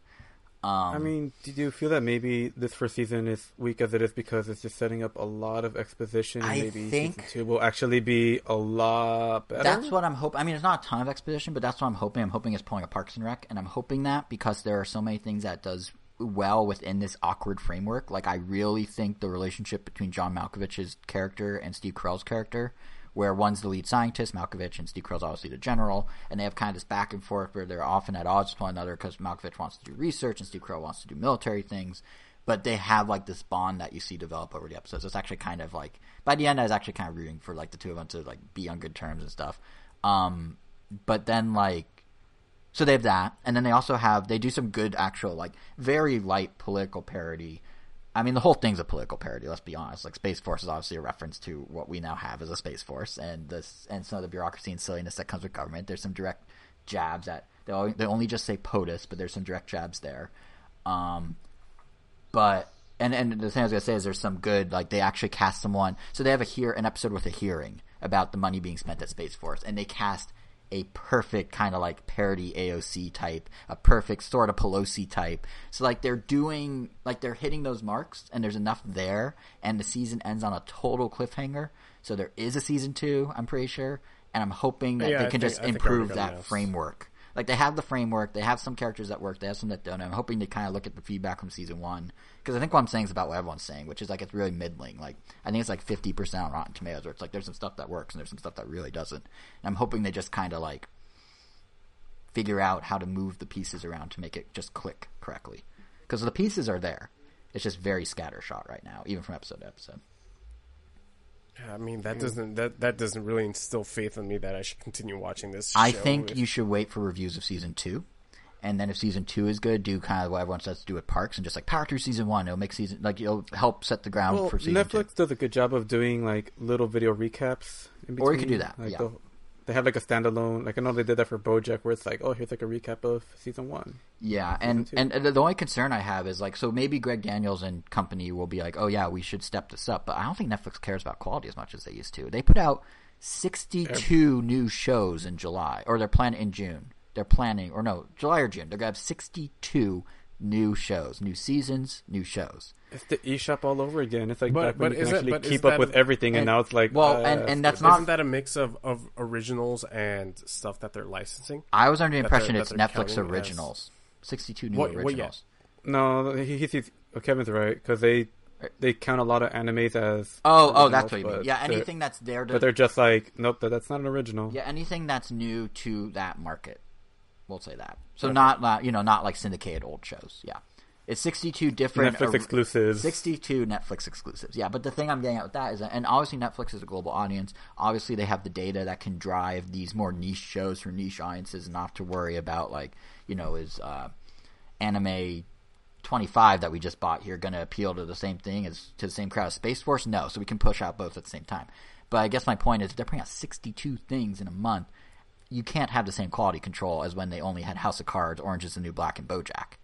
All of which were a very high bar because they were... House of Cards was a Netflix exclusive. Yes, it was their very first show. And you can literally... I mean, obviously some of the drama around the cast of House of Cards led to the cards to fall. But like, you could see as Netflix started diverting attention to other things, House of Cards quality started dipping. But they kept renewing it because they had a big audience. But it wasn't like... I guarantee if it was still their one flagship show or one of 3 or whatever, they would have like refined that thing and polished that thing so much more than they did. Because like the first 3 seasons versus the last 2 or 3 are like entirely different shows. So I hope Space Force, I hope the creative forces behind it want to, take the feedback and work with it. But if they just pump out another season like season 1, I would not be surprised, and I wouldn't fault them for it. Because like, it's probably getting tons of viewers because of who's involved. It is, as far as Netflix is concerned, it's generating the revenue they need probably because it's such like a banner show for them. So even if you don't like it, if you watch the whole thing like I did, you gave Netflix what they were looking for, and they could just do it again. And maybe I'll do it again. Maybe I won't. I don't even know. So it depends. Like, there's just enough there that kept me kind of like, all right, let's see. And I don't know if that might hold true in season 2. I'm not sure. But yeah, so that's my take on Space Force. Well, I mean, your take, Angel, because I guess we really didn't get your take. Oh yeah, aside from one and done. I mean, that was pretty much it. Like, I went in, I saw the first trailer. I thought it was going to be way more of a comedy. It wasn't, and I don't know. Like, I saw it with my sister and my brother-in-law, and like, it just didn't really. None of us were just feeling it, and we were just like, I don't know. Steve Carell's character felt like it probably needed to be in a different show. Like, half the characters kind of felt that way, and then we just kind of decided we were just going to stop right there. I wonder. But I was but definitely curious to hear. I mean, definitely happy to hear Jason's full impression, just because I am still kind of curious. Like, did it get better? Some episodes are solid, like kinda? 2. Yeah. No, I think I like. I think I like. Yeah, 2 out of 10. 20% of it maybe worth your time, but then maybe not. But it's like stuff like this. Like, I mean, if the show, like in season 2 or season 3, does get better, like, I'm always like brought back to examples that people will say. Just like to kind of bring up anime again.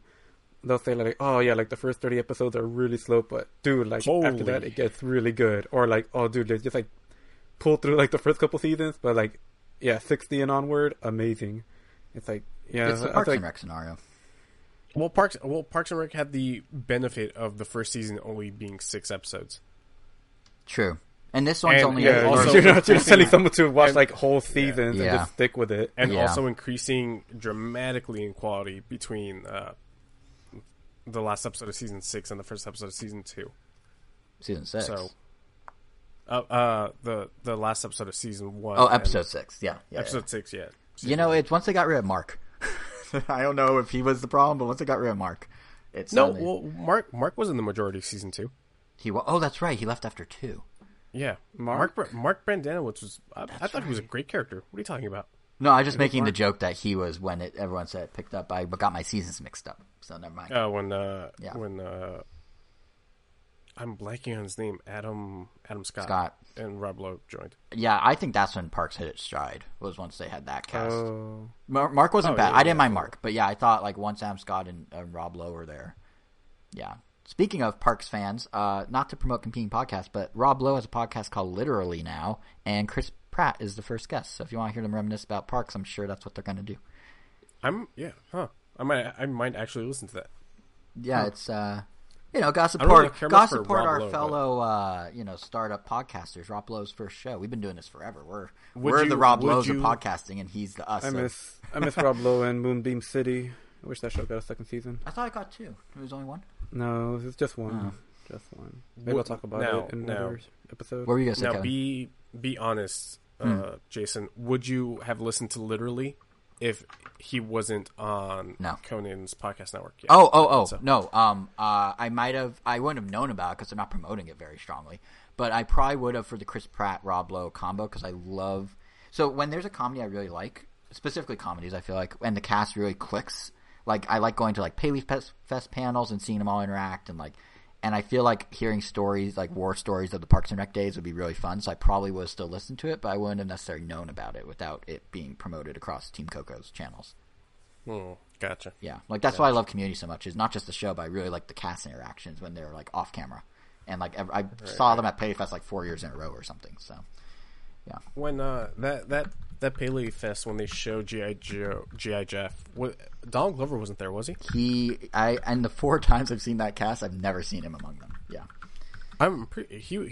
he was probably like at the first or second Paley Fest. He was at like I think he was at the very first one and then stopped, and then it became a tradition for Paley to always have the community cast. And it would change. He was gone by G.I. Jeff. What am I talking? Oh about? yeah, he was. But I forgot that's about right. that. But yeah, he was definitely there the first couple Paleys I went to, or definitely there in the show still. First couple Paleys, but he and Chevy Chase sat out the panels.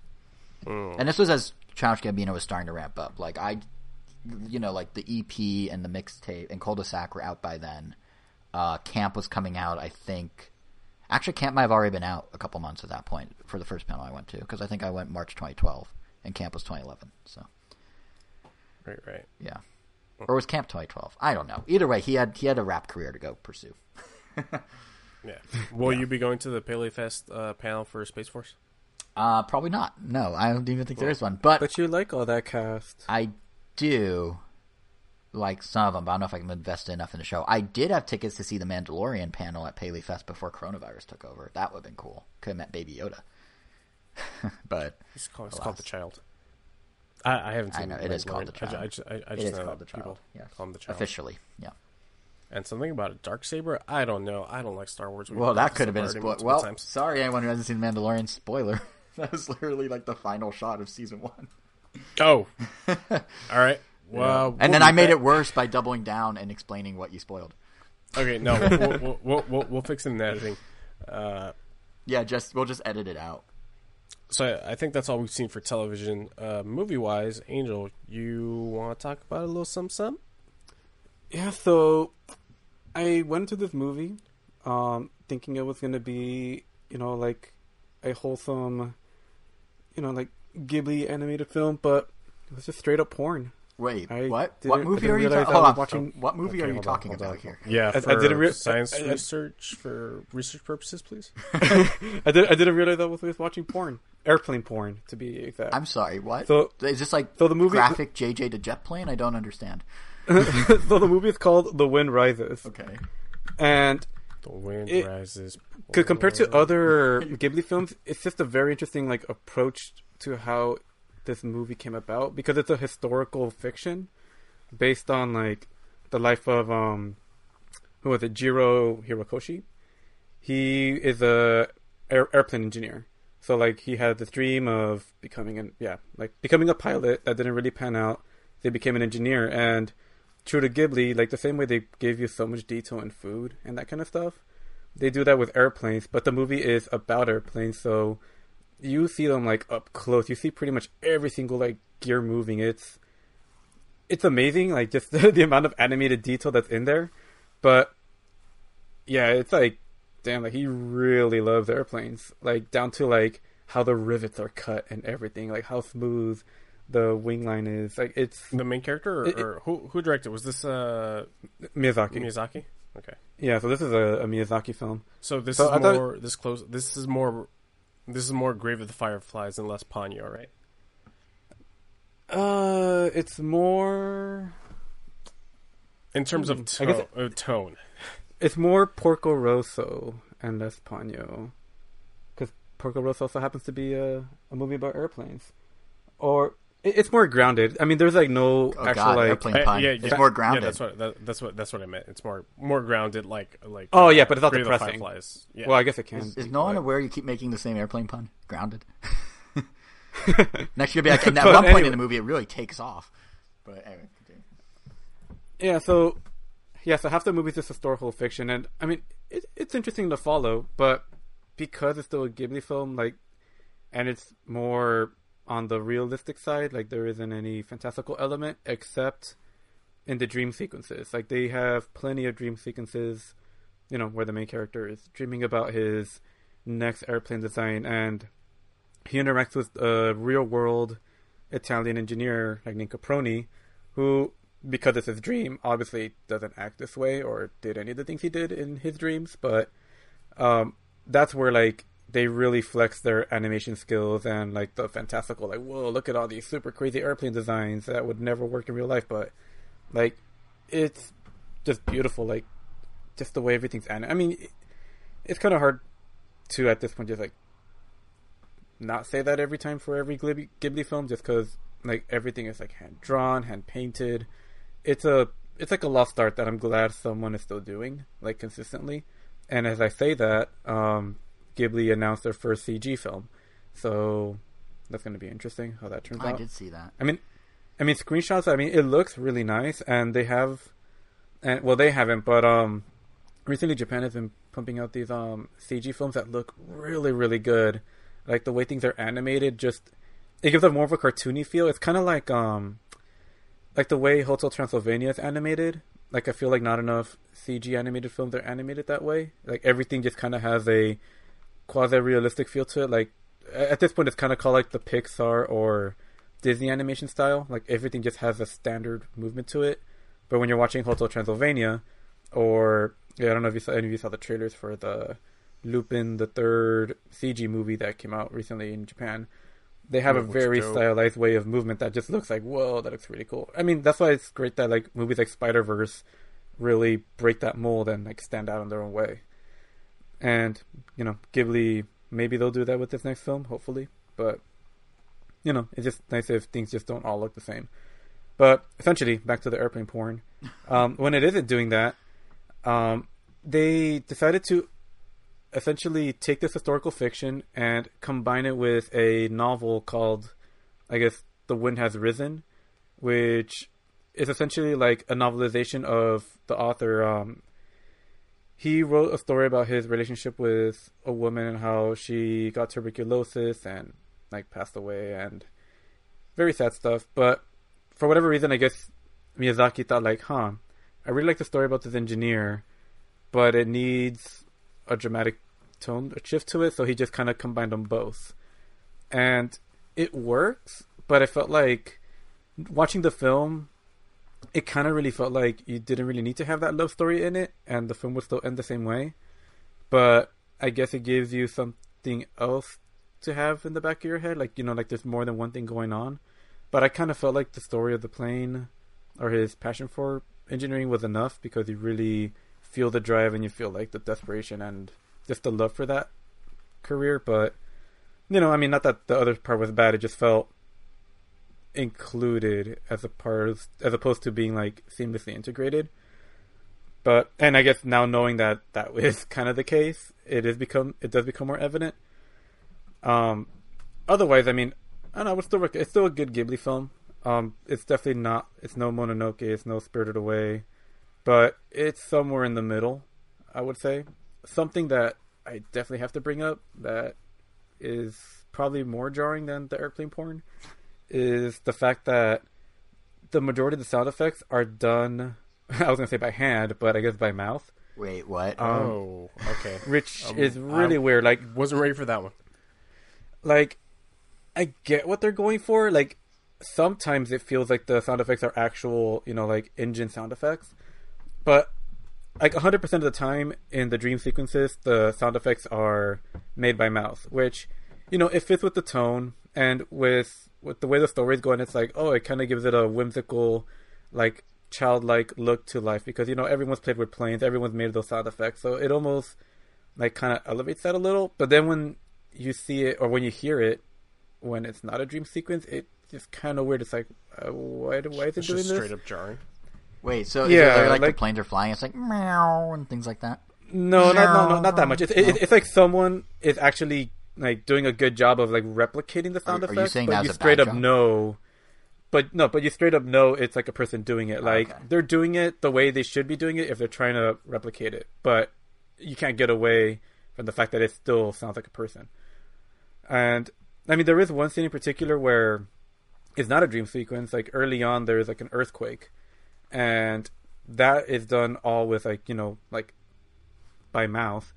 And it's kind of weird, but it almost kind of makes the earthquake and the ensuing catastrophe sound almost like a monstrous event or like a monstrous attack, as opposed to like the typical like crashes and explosions. It just sounds like, it sounds like a beastly, like some otherworldly thing. And I felt like that kind of worked.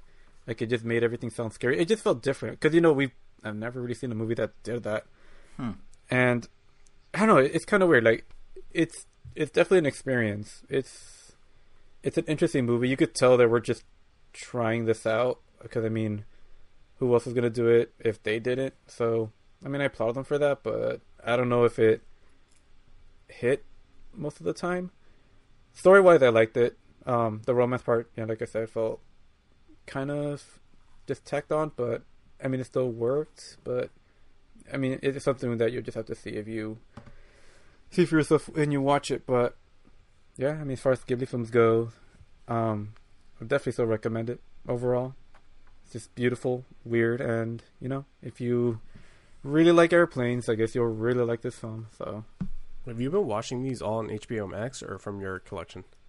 From my collection. I'm only missing 2 Ghibli films, and they're not considered must-watch. I'm missing one called Ocean Waves, which was animated by Ghibli, but it's kind of like it's never really included in a lot of their lists just because it was like, all right, here you guys, here's like a few new people have at it at a project, see how it goes. And it was kind of released in like independent film circuits before it was kind of made available. It wasn't really like, it wasn't a wide release kind of thing. And the only other one I don't have is one called Meet the Yamadas, which is just an adaptation of a comic strip that is from Japan. So, it's like the movie's like a vignette. It's a bunch of vignettes that are pretty much just take the comic shorts or the comic strips and just make little 10, 11-minute segments out of them and just string them together. So, that's not really like a movie that the Western audience would really appreciate or it would really click with as much. I'm going to buy them eventually just because why not? At this point I have all of them, but yeah. What's it called? Are you the same with your brother where they all have to, because you're buying the Blu-rays, right? Yeah. Where they all have to be like in the sleeve, like they have to be. They consistent. do. If I can get it in the sleeve, I will get it in the sleeve. But oh god, like because I think your brother just straight out refuses to buy them if they don't come with the sleeve. I mean, if I know I can get it with a sleeve and it's available in front of me without the sleeve, even if it's cheaper, I'll still won't buy it until I can get it with a sleeve. But sometimes like I just have to accept it. Like I think that's like where I'll flex a little more. Like I feel like Ghibli's like just a horrible I started at a bad time. Like, I started when Disney still had the license to distribute these films. So they came with these really nice like sleeves that had gold and shiny blue on the side. They're all uniform. Yeah, they look like a nice set. And then at some point, G Kids got the rights to them, and Disney didn't finish adapting all of them. So I started getting the G Kids versions, which also came with sleeves. But then some of them don't have sleeves. Like, they just straight up don't release them with sleeves. Mm-hmm. So I have like half of the collection is in this uniform G Kids form, and the other half is like in this nice Blu-ray Disney form. And then there's like 4 in the middle that don't have a sleeve whatsoever. And then there's one, Grave of the Fireflies, which isn't technically under the Ghibli filmed umbrella. It's just animated by the studio, which is why I think it isn't in HBO now. Like, that one, like, it's just kind of there, like in its own little Blu-ray case without a sleeve. But if you go overseas or in other countries, they literally have like one nice box set of like every Ghibli film up to that point. And it's like a giant, I guess like faux, I guess what is that? Like tweed material? I don't know what to call it. It's like this weird fabric, but I don't know. It looks super nice, and I kind of wish we had access to those, but there's a real nice way, easy way of buying those. And at this point, because I'm so far in, like I don't know if I could buy a box set. That's gotta be frustrating. Or at least I wouldn't know what I would do with these. I mean, I guess I could donate them all if I see a box set at the right price, but I also do kind of like having individual cases for them. But I don't know. Collecting is weird. I'm always. Oh, sorry. Oh no, it just kind of sucks, especially with some TV shows like the 2003 Ninja Turtles, like my favorite interpretation of the Ninja Turtles. My brother and I were collecting all their DVDs. This was before Blu-ray. They released them for whatever. This was back in the day when instead of releasing like one season, they would release like, volume 1, and it was like 4 episodes, and then volume 2, and then volume 3, and then if you would get like maybe 5 volumes, that would be like the equivalent of a season, but they never straight up end on a season. They're just kind of flow.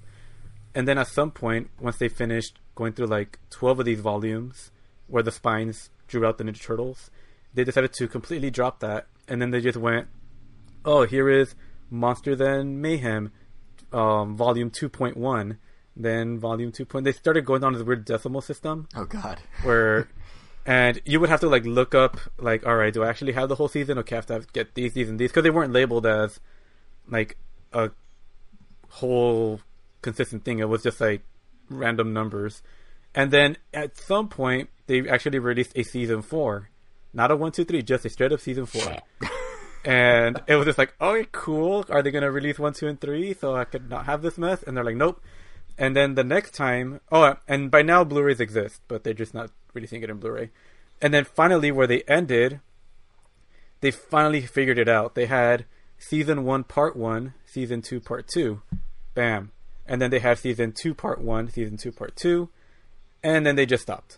And that's where it ended like 10 years ago. Did they at least finish the spine art for that first set? Or do you have like half finished Turtles? They at least finished, they did at least finish the spine art, but it's like finally when they have it right so I could actually own the whole series in DVD, they just abruptly stopped. Right. It was the most frustrating thing ever. And now we're just stuck with like a crap ton of DVDs with like no cohesive collection. At least like the 80s Ninja Turtle or the 90s Ninja Turtle show did finish. They also did start with the same weird like volume 1.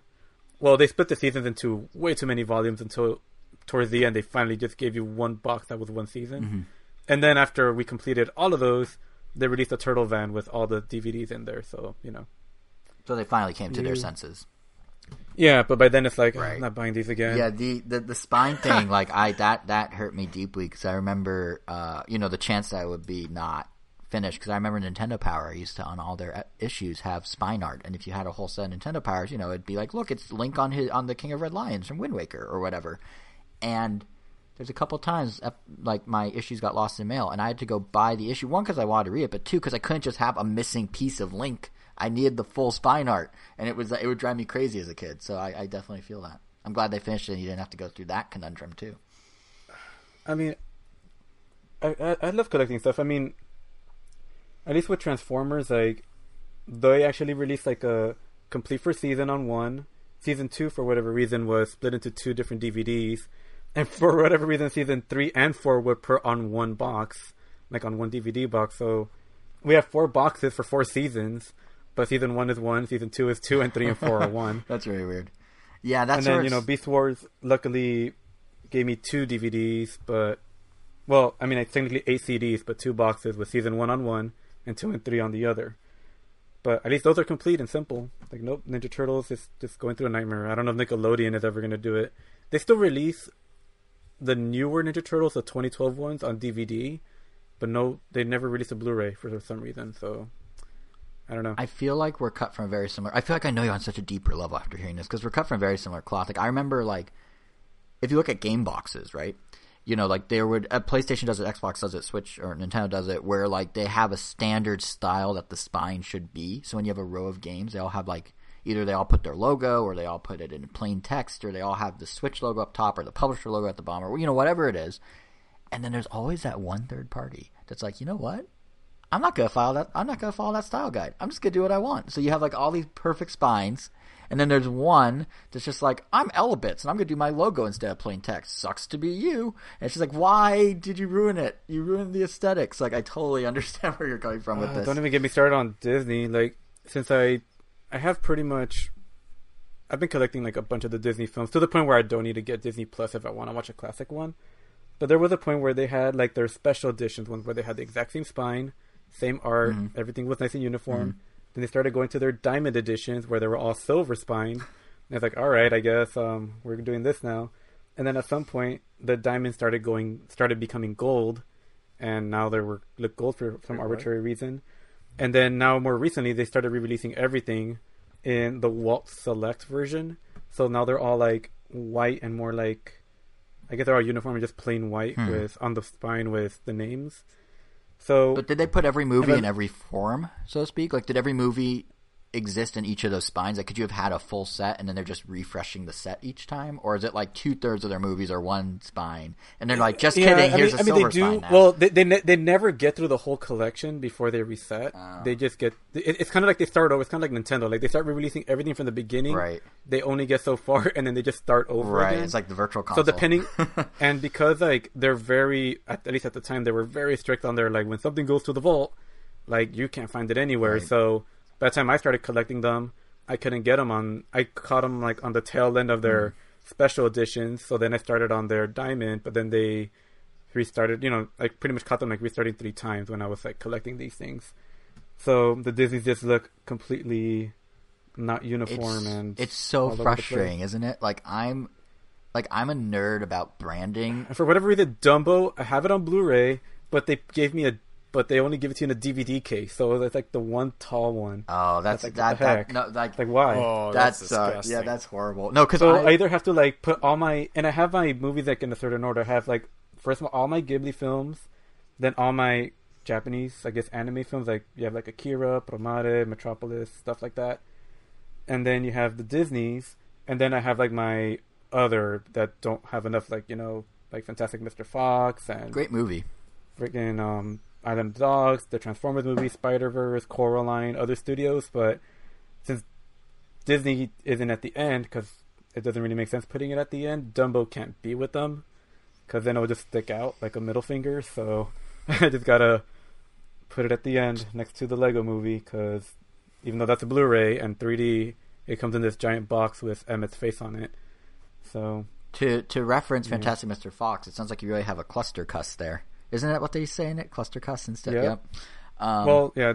Well, they just say you're cussing me instead of... No, but at one point they say cluster cuss, I think.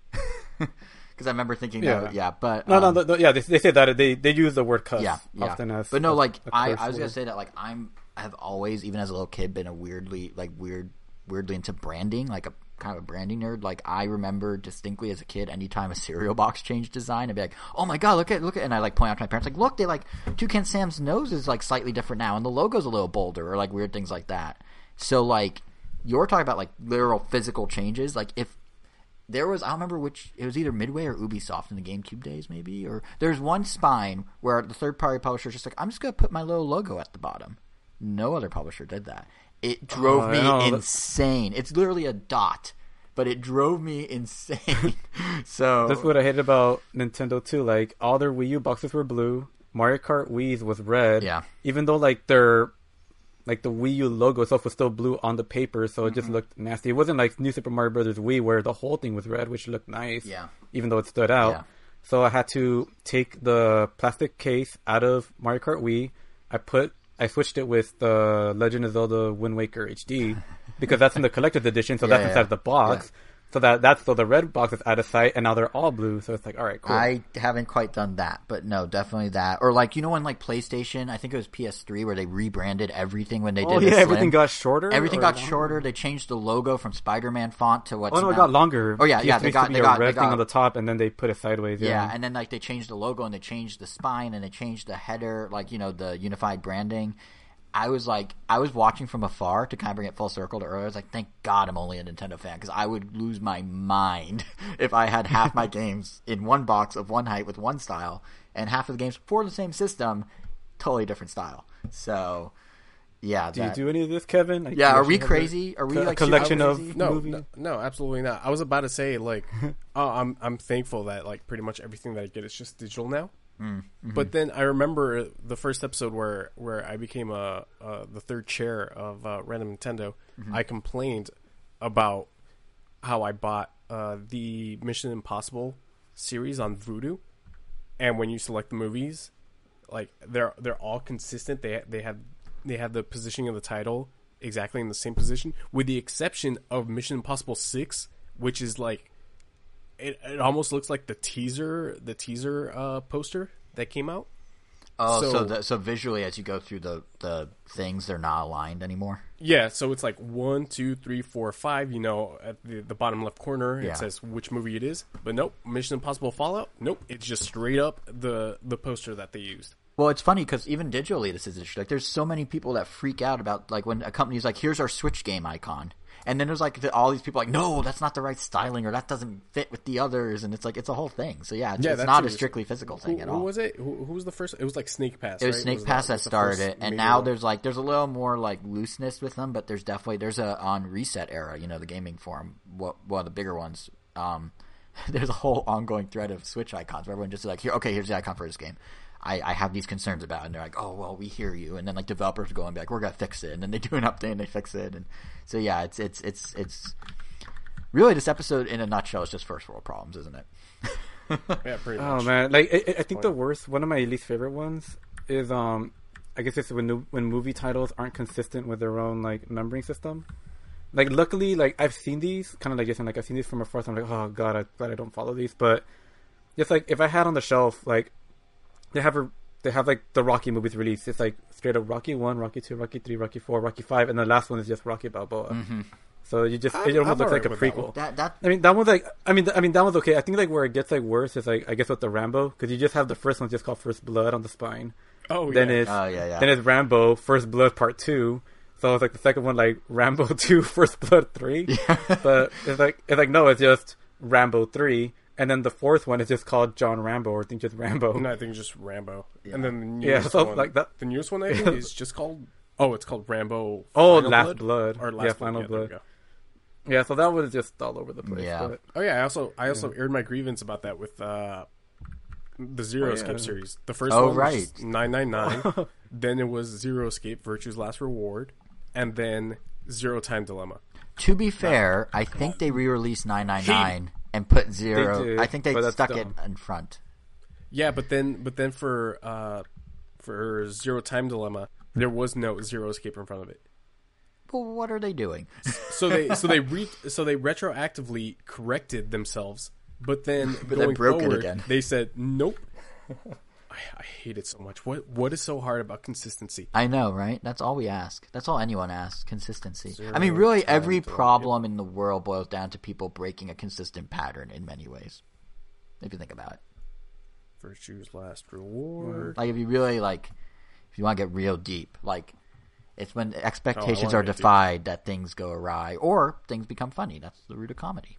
Everything's about expectations. So, yeah, when consistency is broken, things go crazy. Sometimes in a good way, sometimes in a bad way.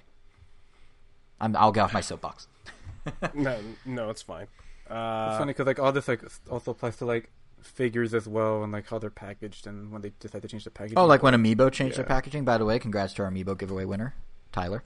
Oh yeah, but congrats, Tyler. You get 15 randomly assorted Amiibo. You get 15 random Nintendo Amiibo.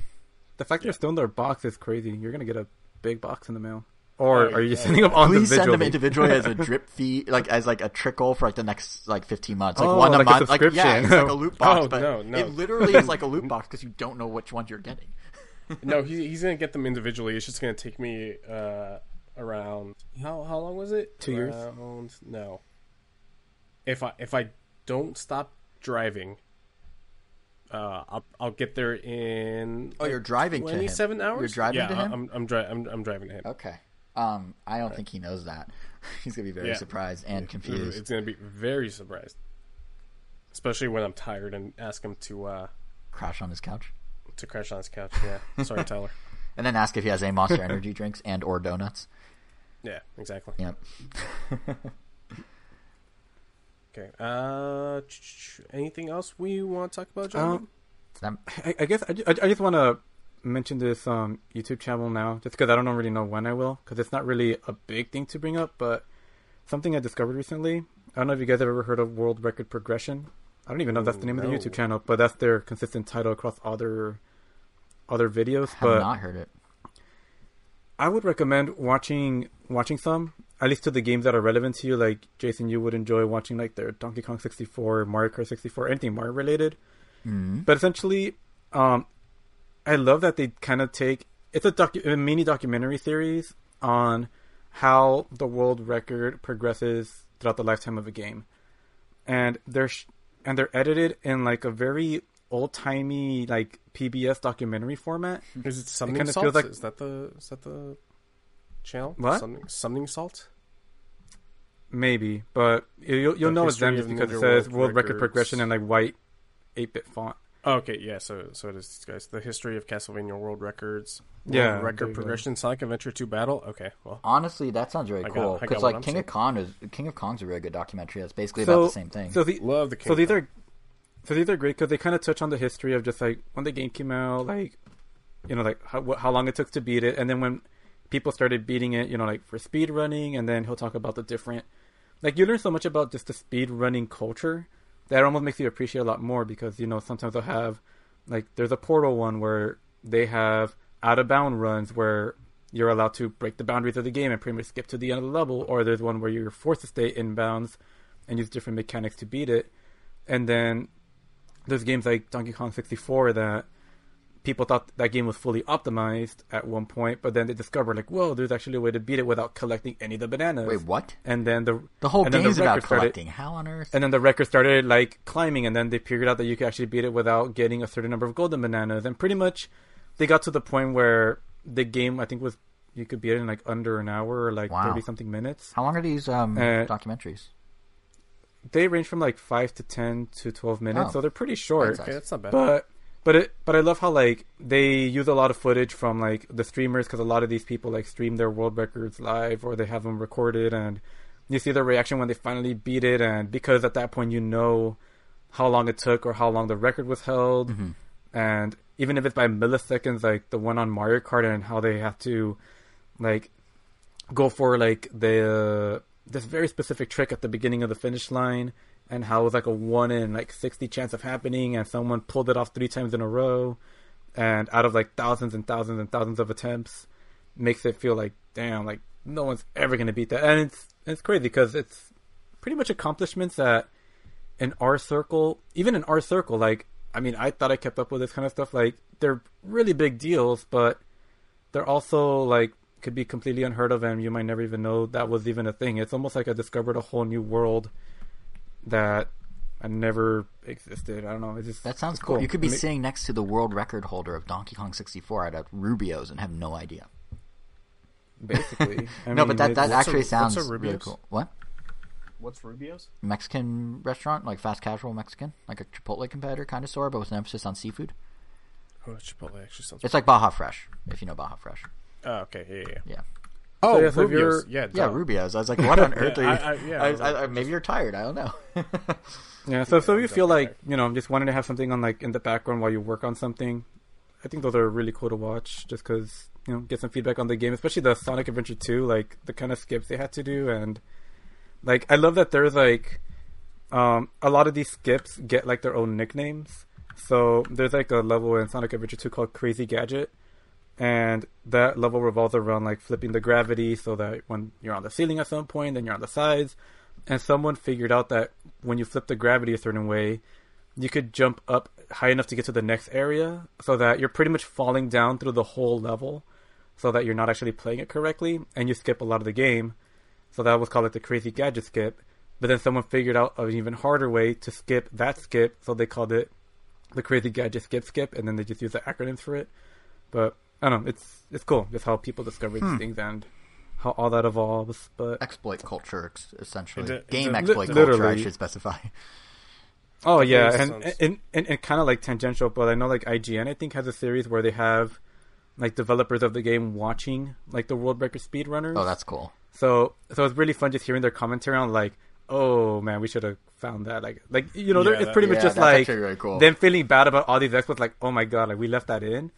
And other times they're like, oh, okay, cool, like we knew that was in there, but we did, like you kind of hear that instead that they didn't have enough time to fix that. It's like, oh, well, luckily it's only for speed running, but yeah. Yeah, and there's also instances where the one that I was really invested in that I actually saw a part of it with my mom because she was really interested in watching it was my mom is doesn't care about video games at all, but the one that was interesting was the Half-Life 2 one where they knew about like obviously like the exploits that players would take, but then they were like decide like, oh, should we leave that in there for the speedrunning community? Like it's always funny when how they like grill each other too, like the developers. Like there's a part where the speedrunner just skipped a huge chunk of Half-Life 2, and then one of the developers was like, oh man, I can't believe that they skipped the part that you worked on, that's so embarrassing. and then immediately the guy would skip the part that the other guy was working on. So it's like, perfect. Oh, I shouldn't have. Yeah, so it's really funny. Yeah, that series is great. It's definitely, that YouTube channel definitely sounds like the perfect channel to have on the side while like I'm playing Final Fantasy 14. Just like something quick and dirty on the side that I don't really have to pay too much attention to, but it's always there just to listen to, Kevin, how did your mom end up watching Half-Life 2 with you if she's not into gaming? How did that like come about?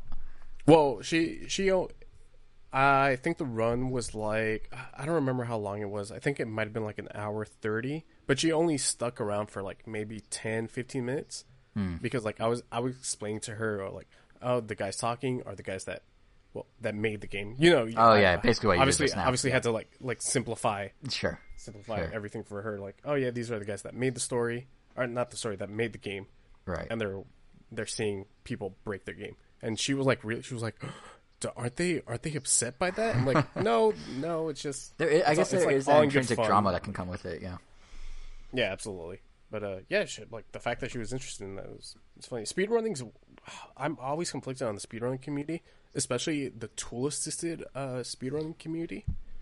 Yeah, tool assisted. I feel like if you want to say you hacked the game and did something cool, call it a hack. But to be like, oh, it's a tool assisted speedrunner, it's like, well, you're not speedrunning the game. You're speedrunning a modification you made to the game. Thus, you are not speedrunning it. You are hacking it. Yeah. I mean, the way they describe tool-assisted speedruns, I guess, in this series, I mean, it sounds like a tool that you really appreciate just because they pretty much show you, like, oh, this is what it would look like optimized, like, with perfect inputs and everything. So then people know, like, all right, so that miracle, like, getting as close to that time is, like, the goal. But then in some of these instances, they actually beat the tool-assisted time because they discovered some other things that made it even more possible that the tool-assisted couldn't really replicate. Right. I mean, I guess there's always that human element, but... yeah, which is really cool. But yeah, when they actually use that, or those infamous cheaters that stitch their run together because that's where it's not cool anymore. But then there's other people that like put it out there like, oh, this is a stitched run, but just to show you, this is what it would look like. This is what a perfect run would look like. And then it gives people like a bar, so they know. Was it like an accurate bar? I mean, I guess in a way it is, but it's just a bar. Like, I mean, like if you're hitting, it's like it's a milestone. I guess. Okay. Right. Well, I guess that'll do it for this episode then. Unless anybody. All I'm gonna say is it's fitting that the speedrunning topic was the shortest topic of the episode. Yeah, kind of. Yeah, kind of. And just like as usual, we just hit. Well, on my side, we just hit an hour and 59 minutes. Same. Yeah, I'm loving that these episodes are at a consistent.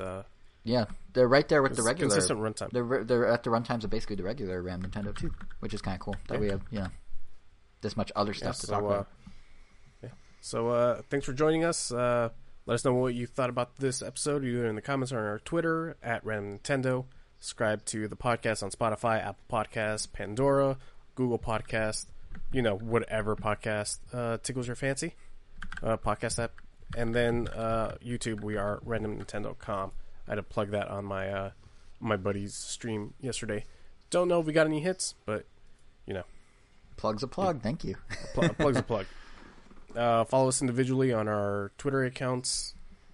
Jason is JSR7. Angel is Weiro. Did I pronounce that right? Weiro. Yep. Weiro _O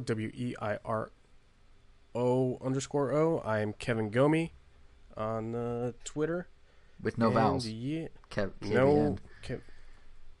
Kevin with no vowels. Gomi definitely has. Gomi is a majority of vowels. That's true. So half vowel, 50-50.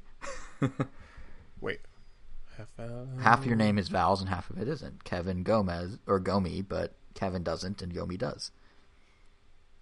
Oh, that way. I thought you were actually. I'm not doing the math. I'm not doing the math that fast. No, it's too early in the morning for that. I say at 11 a.m. Nearly noon. Yeah, it's about to be noon in 6 minutes. Jesus. Yeah. Well, vaya con Dios. Oh God. All right. Well, with that, was that the final word?